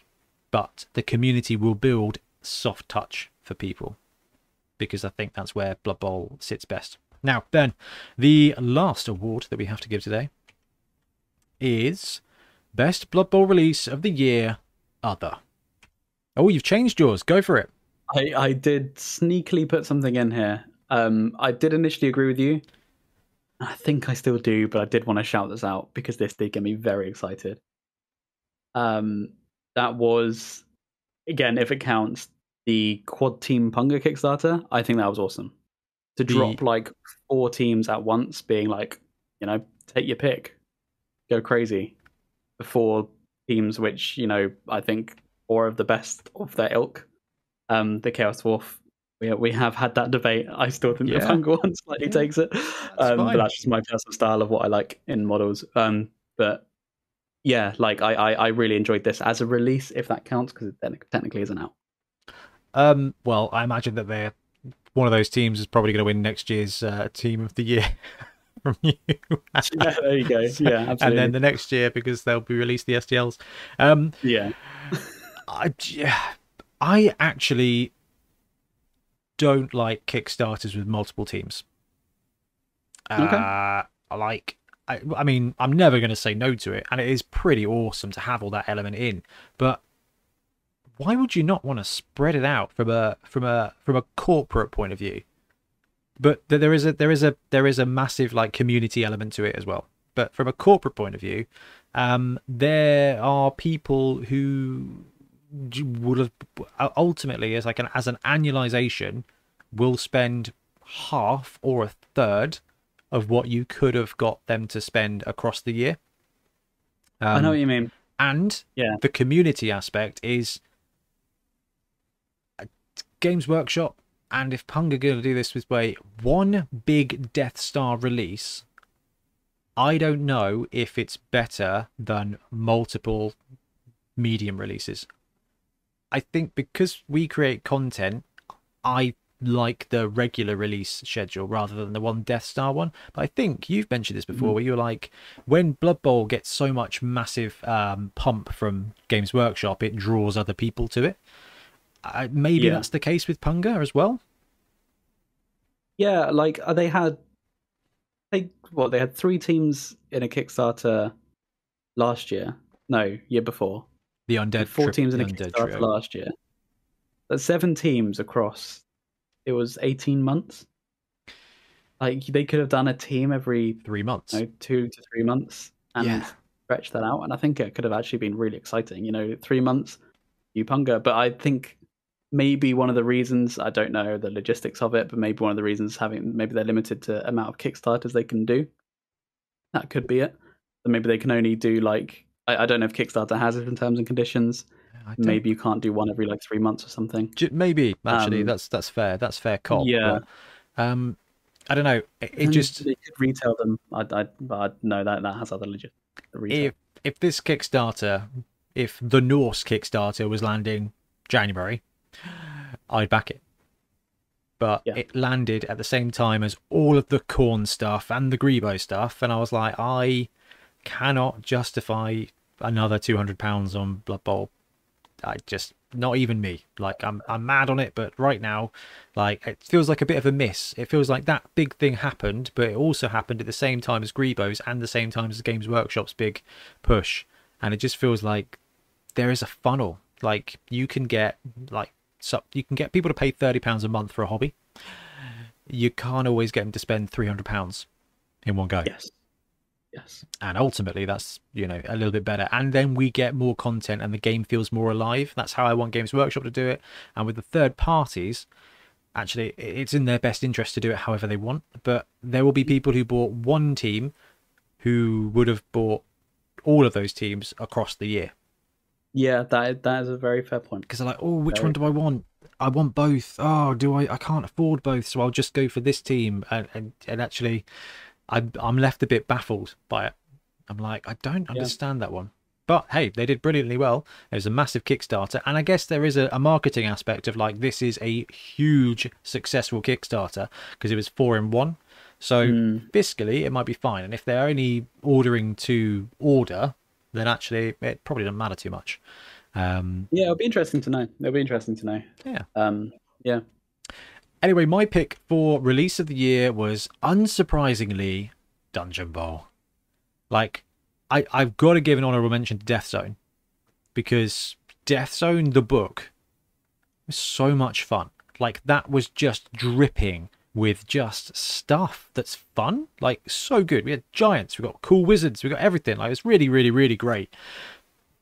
And then we just got Dungeon Bowl. We got everything that we basically wanted from Games Workshop this year. We got giants back, sevens proper, Dungeon Bowl proper. Like, they Games Workshopped it and didn't do it quite how we'd want it, but we're consumers. Nothing will ever be what we want because everybody wants slightly different. But it's been awesome fun to play. It's great to see it back. I am 100% aware that it's going to be some garbage limited release and people aren't going to be able to get it, and it's going to fade away and just exist in the background. And you know what? That's fine, because that's where it was anyway, and it was still cool. Now there's hope. I loved it. Some of the stuff, it's fine, but it was just, I think you and I went into this year, and I think this is the thing I was like, I'd love to see Dungeon Bowl. Like, yeah, I'd really love to see Dungeon Bowl. And boom, we got Dungeon Bowl, and it's been really great fun. Yeah, it's really fun. I was really impressed by it. So you loved it. You were probably really. I did. I want it to go. I want to do more with it. I want to see League Dungeon Bowl. So. No. I'm excited to see where it goes. I hope it's not just something that's kind of like fire and forgotten. You never know with Games Workshop. They might do nothing. They may just do nothing with it, and then next September release an expansion for it. Just give us a roadmap, for goodness sake. However, I feel like we're kind of straying into predictions and desires for 2022. So we're going to take a quick break and be right back.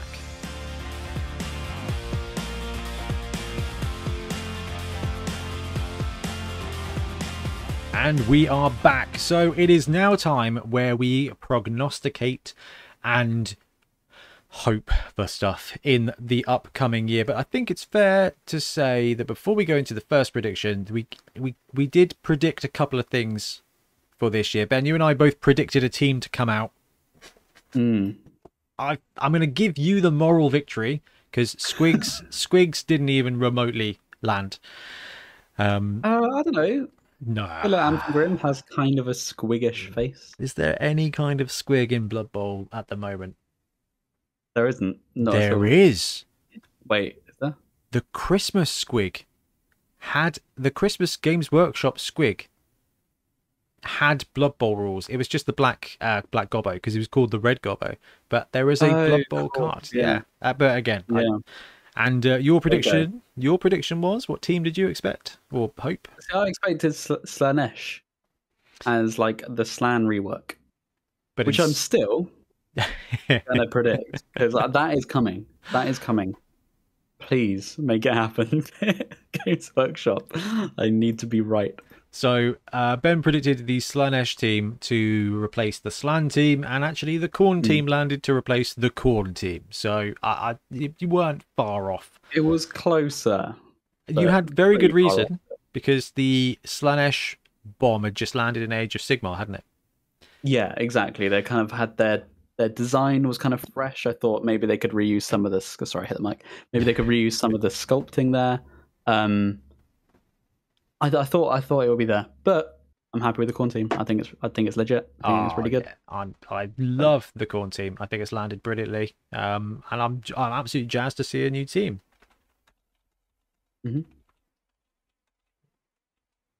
Tiff should have finished work like half an hour ago. She hasn't come home yet. Hope her car hasn't broken down again.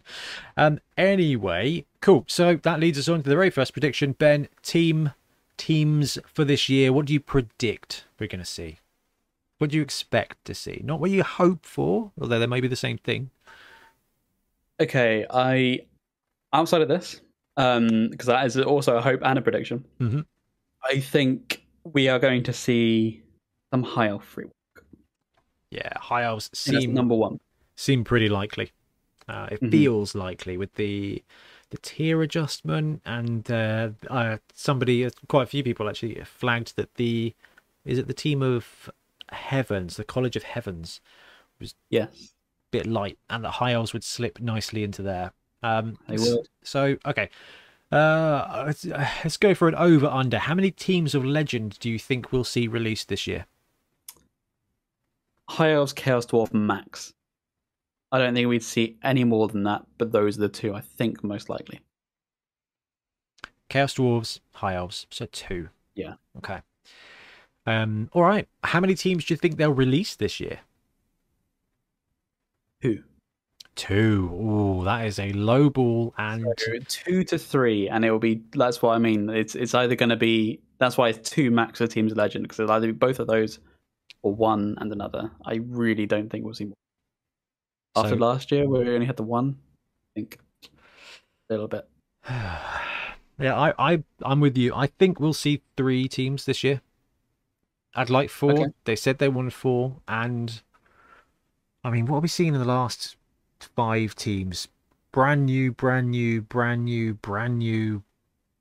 slightly changed out of the last 5. So I don't know, man. I think she went looking for petrol, and it was unsuccessful. That's concerning. Great. Run out of petrol again in the local area. What is going on? Fortunately, I've seen Mad Max. That's why I'm paying that big red. Yeah, there we go. The Bonehead mobile. 2 teams of Legend and 1 special team. 1 new team. I could probably see that. I could probably see that. But you think? I think I'm being cynical and pessimistic with the 2. That's the being safe with the 2. 3 would be ideal. What do you want be? I could see 1 new team and 1 team of Legend, and that being it. You know. You reckon Slash should be the new team? Oh gosh, no. Oh, okay, fine. No, okay, no, never going to see a Slanesh team.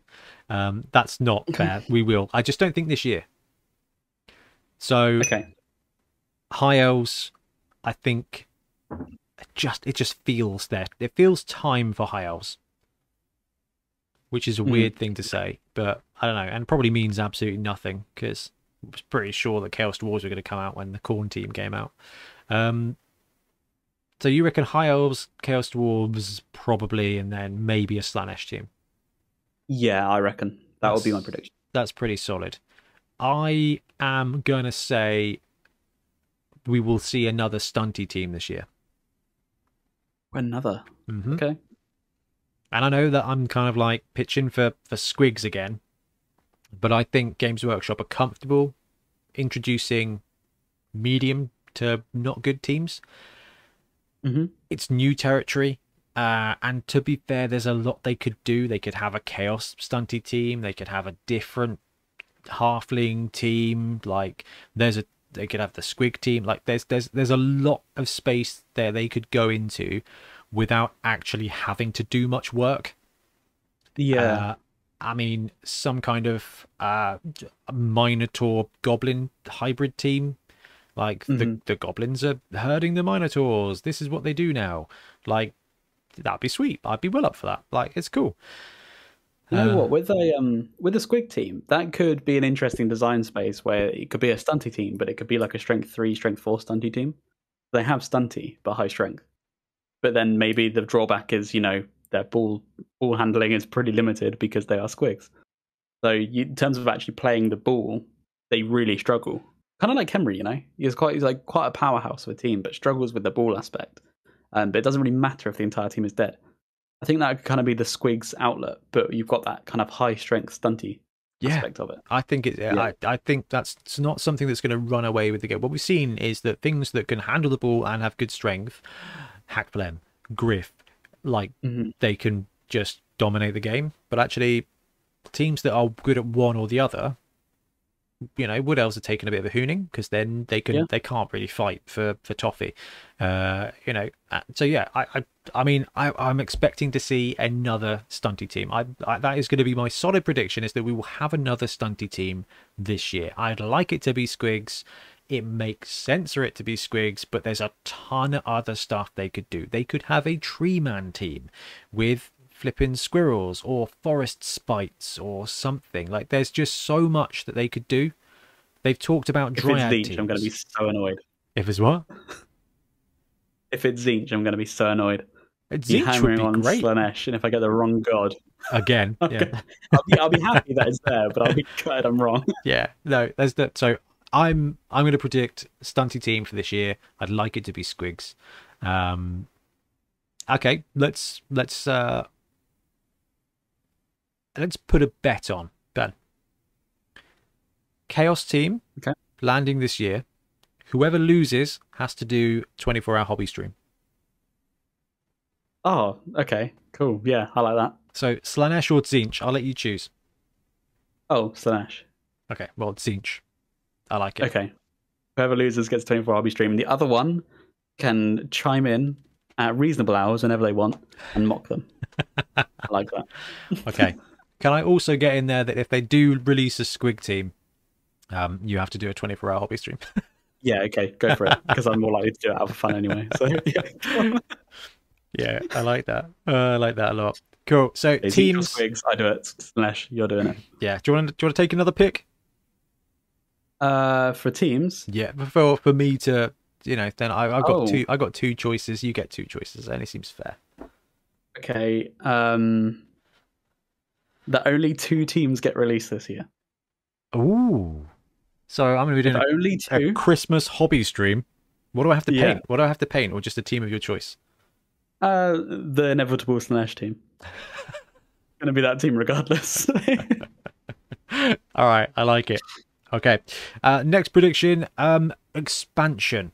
What do you think we will see expansion-wise, not a team, if anything, for Blood Bowl this year? That's Blood Bowl 3 count? I think that's optimistic. Well, I don't know. Blood Bowl 3 is a good one. I'd forgotten about it until today. Someone commented a video saying, "Hey, when it lands, we'd love to watch you play through the campaign. I'm like, oh man, I forgot about video games. Great idea. Like, yeah, they were like, you maybe you could do it on Blood Bowl 2, like as a goodbye tour. I'm like, actually, that's a really cool idea.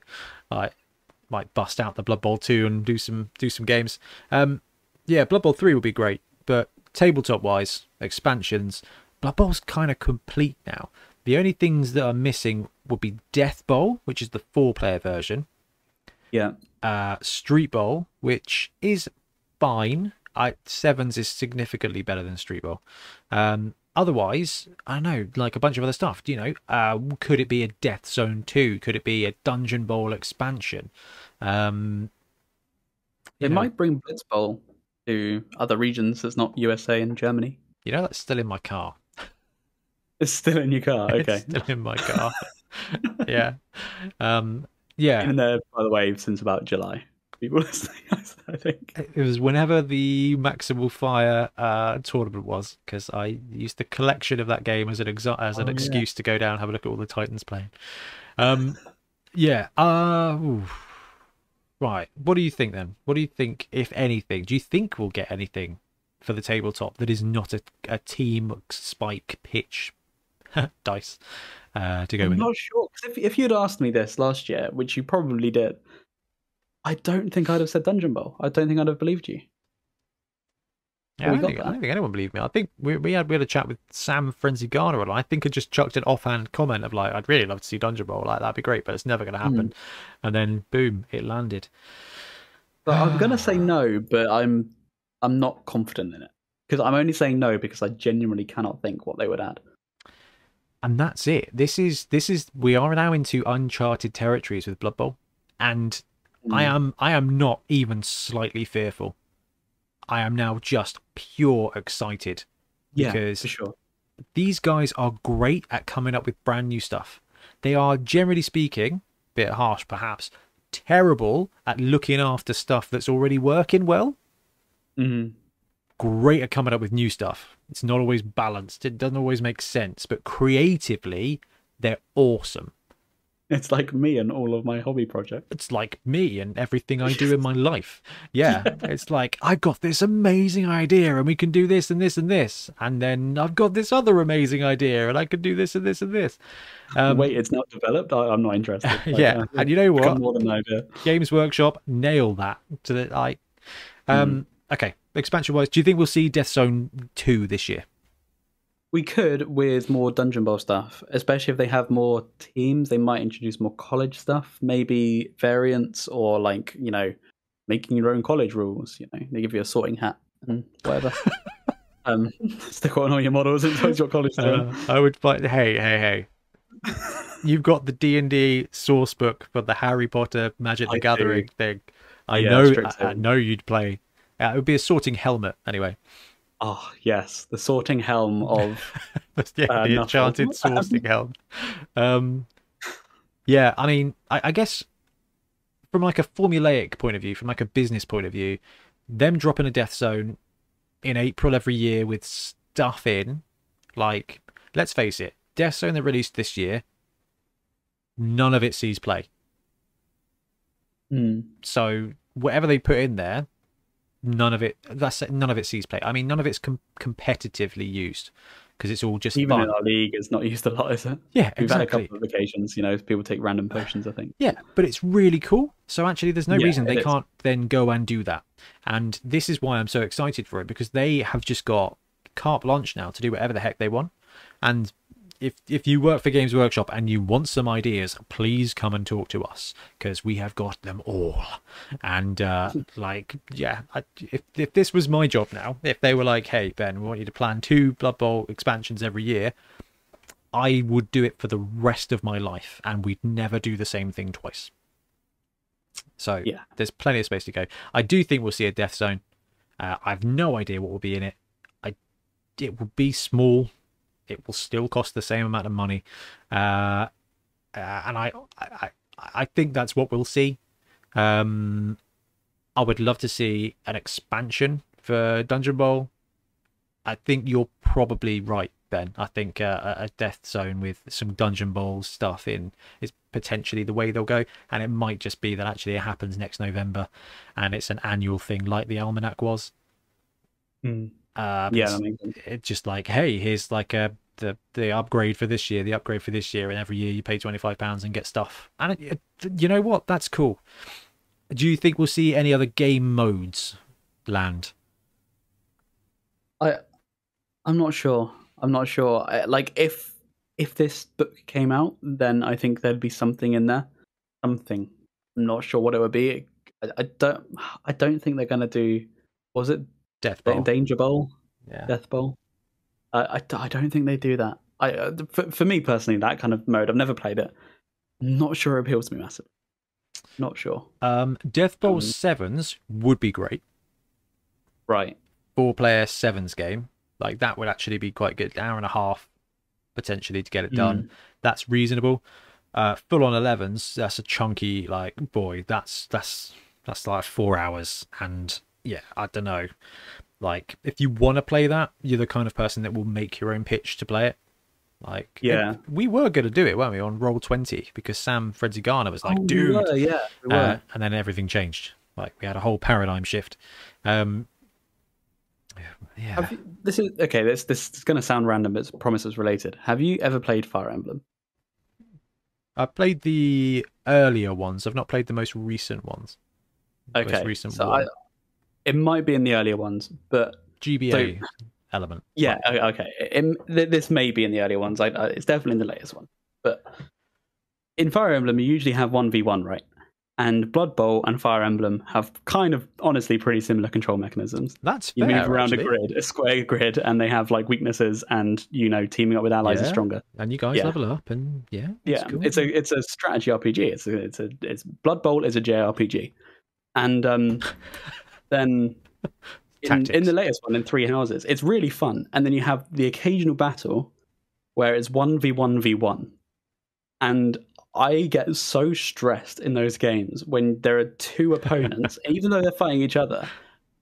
Just having like a whole nother level to think about. I can't handle it, and I think Blood Bowl with multiplayer would be like that, where it's just like, okay, I need to position that exactly there.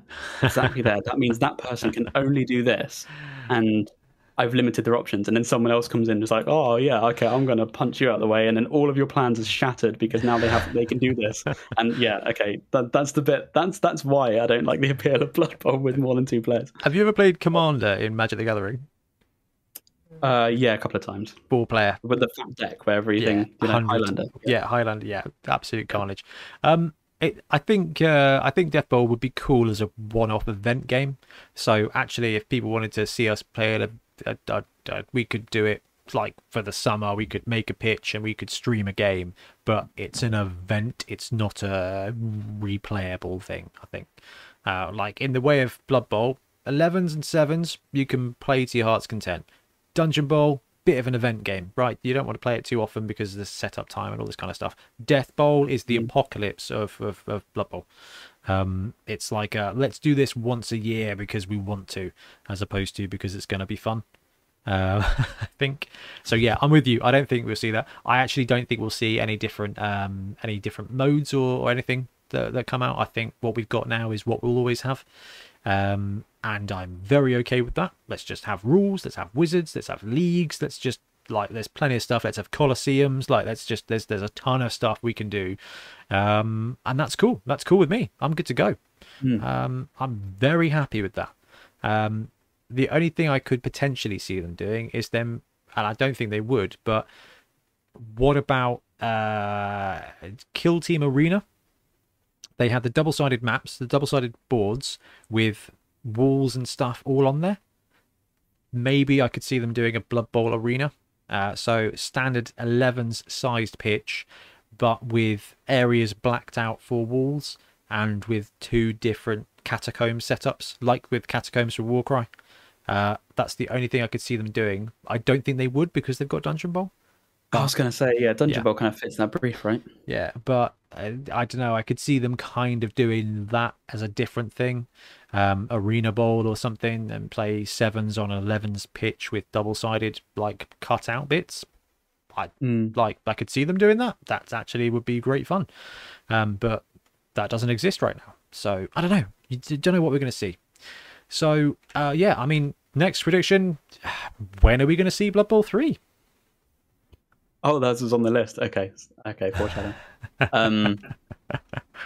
I think we could probably save this for this year's Bonies, couldn't we? What's that, mate? Sorry? We could probably save this for next year's Bonies. I don't know if this is going to be a thing. I don't know. What's the latest news on Blood Bowl 3? I actually have no idea. I don't think it's February anymore. It was February for a bit. But I have some news. Some news. It just says 2022 on their website. Theme have a thing? Theme just says 2022. There had to have been some. Tabletop Fest live on October 22nd. There was a live stream. Everything you need to know about Blood Bowl 3. Well, the Nintendo Switch version of Blood Bowl 3 will be released on December 31, 2022. Oh, that's reassuring. So and the PS4 version, and the PS5 version, and the Xbox version. Wikipedia says February 2022. That was the original date. No, that wasn't. That was the first pushback date. Oh yeah, in June 2021, it was pushed back to Feb 2022. Yeah, it was originally going to be August 2021. It was indeed. Okay, right. Interesting. I don't know. Maybe we'll see a Maybe we'll see a PC release in February. Could be. Yeah, I mean, it had work to do. And I'm more than happy for them to delay it as long as it needs to be delayed, because first impressions seriously matter with video games. And if this thing releases broken, it's not going to be great. Yeah, I mean, it just has to be as good as Blood Bowl 2. Right, that's it. Like, yeah, that is honestly it. Like, Blood Bowl 2 was great. Like, did all the stuff. Graphics were fine. Yeah, it was great. Yeah, like they just kind of copied that and put new teams in with the correct rules. They could have had that released in like a month, and everyone would have been super happy. Yeah, but that's not how games companies do things. I do think we'll see BB3. Do you think we'll have Sevens or Dungeon Bowl in it? I don't think so. Yeah, I don't think so. Maybe we can have Sevens in a year or two as DLC. I wouldn't mind that. Yeah, because technically, like, it works the same, just with a smaller pitch. Like, they should be able to make that work. But again, it's about dev time and whether people will play it. You should play it. Dude, if we could play Sevens on BB2, games would take like 25 minutes. It would be amazing. Really would, yeah. It would be good content. Amazing. Like, you could play a speed Sevens tournament of 5 games of an evening. Yeah. Oh, damn, yeah. That's a good idea.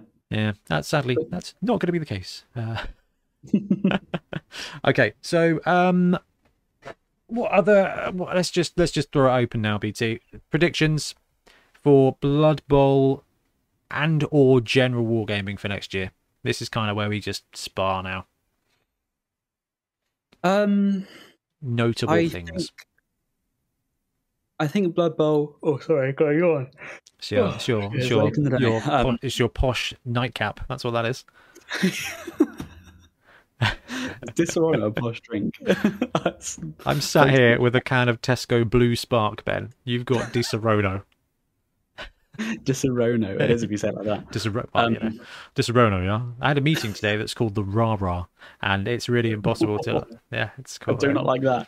A retail activity resource alignment meeting, but it's the Rah Rah, yeah. Okay, it stands for something. Okay, that's better. Off to the Rah Rah. Off to the Rah Rah. It was a good meeting. It only took 21 minutes. It was awesome. Anyway, yeah, Disaronno boy, what do you reckon? Yeah, I don't think it's going to be too crazy for Blood Bowl. I think everything we've predicted so far is optimistic, and I think if we get any of it, it's going to be good. In terms of general wargaming, I would like, this is a personal thing, because this is a personal and podcast prediction, as noted in the show notes I was given. I would like to see an uptake in cool new games, perhaps. So I've been excited about Conquest. I would like to see that kind of take off in the local scene, and we've had some friends already taken interest, which is really exciting. If they release And these Romans, I'm in. Like, they're coming. Yeah, they come in this quarter. Yeah, I'm in. I'm in. We might see that. That will be really fun because the game is honestly really, really good. And if you're into wargaming, try it. It's really cool. And the company behind it. That's a plan. All right. I like that. Yeah. So I think while Blood Bowl kind of ticks away, we'll always be there. We're running tournaments. Always going to be fun. That's honestly what I want to see in 2022. I want to see these war games take off. All these different systems, a bit of variance. Maybe we could incorporate some of that into our own rules or something like that. I would love that. I'm always on the lookout for the second system. Thought it was going to be Curse City, which is coming back, but too late. You're dead to me now. Ben, I realised something that we completely glossed over that would make a really sensible expansion is a star player book. Oh yeah, I can't believe. Yeah, we've talked about this time and time and time again. Ripper. Yeah, exactly. That's Ripper what in 2022. Yeah, that's what we want to see. I was looking at my troll on the side. Yeah. I was like, oh yeah, Ripper. Yeah, a star player compendium, something like that would work brilliantly. But if they release a Squig team, Ripper could be in that book. Good. Just the Ripper, Fungus. Just yeah, exactly. Ripper, Fungus, Scrapper, Nobbler. All the old boys come back. You've got Madcap Migs. You've got a Squig team. Everybody is a winner. Especially Ben. With other Ben's 24-hour stream. Woo-hoo. Painting squigs. Yeah. Should we do a conquest stream when the Romans come out? Let's do it. Yeah, I'm on board. I'm on board, man. I am on board. Yeah, we've got it on air now, so that's locked in. Let's do it. Let's get this hobby on the go. Okay, predictions, other stuff for gaming. Blood Bowl predictions, third-party stuff. Punga are chundering along. Grebo are smashing it at the moment. We're seeing some great work, some different work, but some great work from like WA Games and Norba and stuff. So there's a good collection of third parties. So I think the support for Blood Bowl is going to continue to go, and I think it's going to continue to grow. And that is something that I really want us to focus on supporting. The more stuff there is for a game, the more love there is for the game, the more alive it is. It draws people in, and I think that's something that we're good at doing. Yeah, I mean, look at Space Marines. They have 700,000 models, and yet still selling them. Yeah. So, yeah. But no, I love your prediction of kind of smaller games, tier 3 games coming out. There is kind of a tier of games, isn't there? There's tier 1, which is AOS 40k. There's tier 2, which is like Blood Bowl, Necro, and stuff like that. And then there's tier 3, which is kind of the better produced indie games. I'd probably say like Ice and Fire was tier 2. Legion was probably tier 2 as well. Maybe tier 1. But Conquest potentially at the moment tier 3. Could be tier 2 with some popularity boost. It's that Games Workshop games. Games Workshop games are popular because they're made by Games Workshop. Therefore, they're everywhere. The marketing, and the player base already. Yeah. They nail it. They nail it. So predictions for general gaming. What are we going to see this year? What could be cool? I'm not fussed. There's no big movies coming out that I'd like to see a miniature game for. We've been through the Lord of the Rings thing. There's nothing cool like that coming that was kind of Pacific Rim. Pacific Rim. There is a Pacific Rim miniatures game. 54mm. Dude, it's already there. Not only is there a Pacific Rim miniatures game with the dodgy pony, whatever it's called, and there's also Monster Apocalypse. Which is a Pacific Rim miniatures game. Yeah, or Kickstarter. There was something. I remember seeing the models for it. Yeah, I remember seeing it and being like, "Oh, cool." Oh, that is actually pretty cool. Yeah, there you go. Okay. There's probably some decent STLs for that as well. Yeah. I don't know. I think Warhammer Plus is going to continue to suck, and you win out of that one, Ben. What was that? Warhammer Plus was. Don't get me started. Don't get me started on that was one. Bad. I've already been too hostile in this episode. Yeah, it's sad. Warhammer Plus sad because you're right. Sad, yeah. Okay. My prediction is a specialist game returns. Either Battlefleet Gothic, War Master, or Man of War, or Epic will come back in a really Okay. bad mini release like they did with Adeptus Titanicus. Like, here's a Bad very release. small amount of stuff. No, it was a great release, but because of the game it was. But it would be a case of like, hey, here's two fleets. And Mm. that's it. And actually, Battlefleet Gothic works brilliantly for that because a lot of the ships can be used to both sides. It ties in with the heresy vibe. I think we'll see specialist games boost. That's a big out there prediction, but that's what I'll go with for a Games Workshop thing. Yeah, that's pretty solid. All right. Any other predictions before we go into hopes and wishes and dreams, Ben? I think that's it. I think that's it. Okay. Don't think I can predict too much. All right. Do you want to go? Let's do three. Let's do three. Three stuffs that we want to see this year: Blood Bowl, general gaming, whatever. I want to see Beachhead go ahead. I I massively agree with you on that one. I mean, should we just say that the first thing we want to happen this year is for this COVID situation to safely dissolve, go away, so that we can, because it felt like it was. Like, I know. going into October last year was like, boom, let's get this going. We've got a tournament coming. We've got like 40 people coming to that tournament. We've got like 80 people coming in February. We're back. This is great. And then this whole Christmas thing is going like, oh, for goodness sake, we're right back in that situation of, are we allowed to do stuff? Is it the right thing to do stuff again? It makes planning these things hard. Like, and that's lame, because we wanted to do like top table streaming and stuff like that, but we don't even know if the event can go ahead. So it's really just kiboshed our ability to make that next step forward. Yeah. But yeah, Ben, that's an absolutely brilliant one. What do I want to see and do this year? Got married last year. That was awesome. Probably want at least a year before we have a kid. So let's save that for the 2023 version of this. I just want to focus on doing a good job with the podcast. I'm so excited to finish up the Bonehead Championship when we can start doing some filming again. Hopefully, in the next couple of weeks we can start, wrapping that up. I'm excited to go into the finals. We've got 2 regular season games to play, then the 3 final games, and I think we're pretty set on going into Dungeon Bowl after that, right, Ben? Oh yeah. Yeah. Well excited for that. Yeah. Well excited. That's going to be really good fun. And then probably sevens again. And then, I don't know, maybe we'll get into like an annual cycle.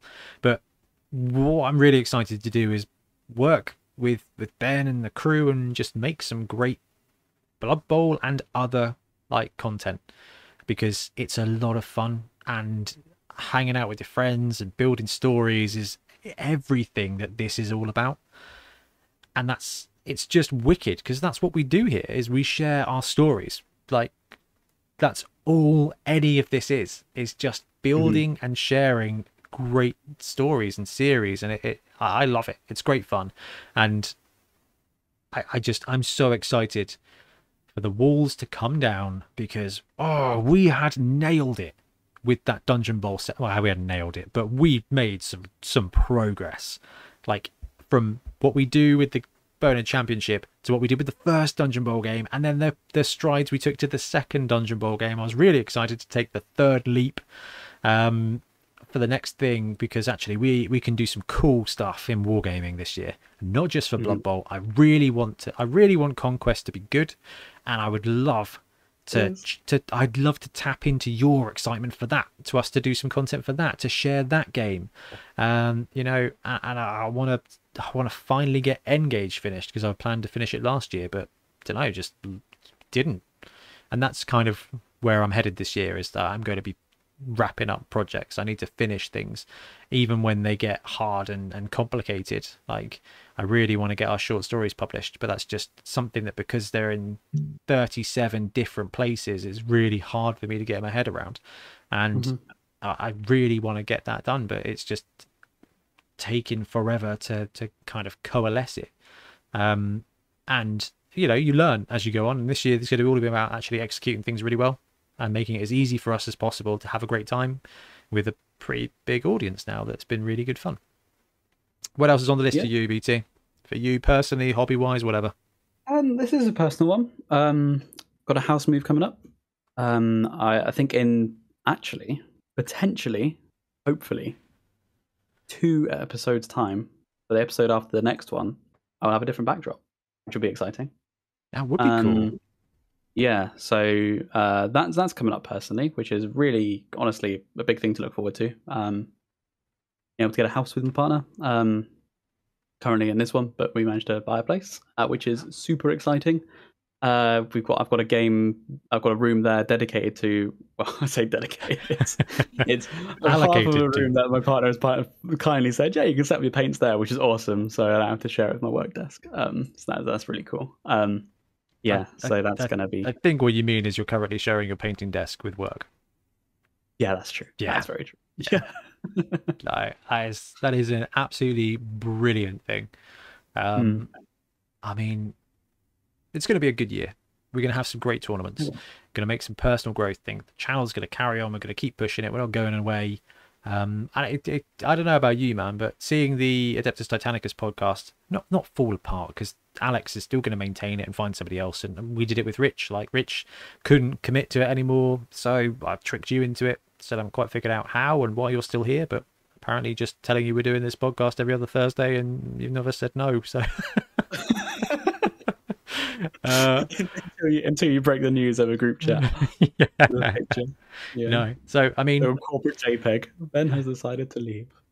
Is there anything else, Ben, you want to see this year? Just some games, man. Yeah. Lots of games. So this is kind of where we put it over to you guys as the listeners. As you know, we're behind on messages. I'm hoping to catch up in the next couple of weeks with things kind of settling down a bit now. But what do you want to see from us in the next year? Like, what is it that you want to see? Ben did some great work in the Patreon chat, on the Discord, being like, what content do you want to see from us? We're here to hang out with you guys, make Blood Bowl stuff so that you can get your Blood Bowl on when you can't get your Blood Bowl on. That's the goal of this. But we want to do some more. We want to do it well. And yeah, what do you want to see? What is it that you guys are looking forward to from Games Workshop, from us? Because this is a big community, and you know, there's a massive thank you to each and every one of you out there that listens and that calls in, that sends messages, that supports us, that comes to our tournaments. The people in the Patreon supporting us, which is amazing. It means we can get the new releases when they come out, and we can do the previews, we can get access to the models, and we can do stuff.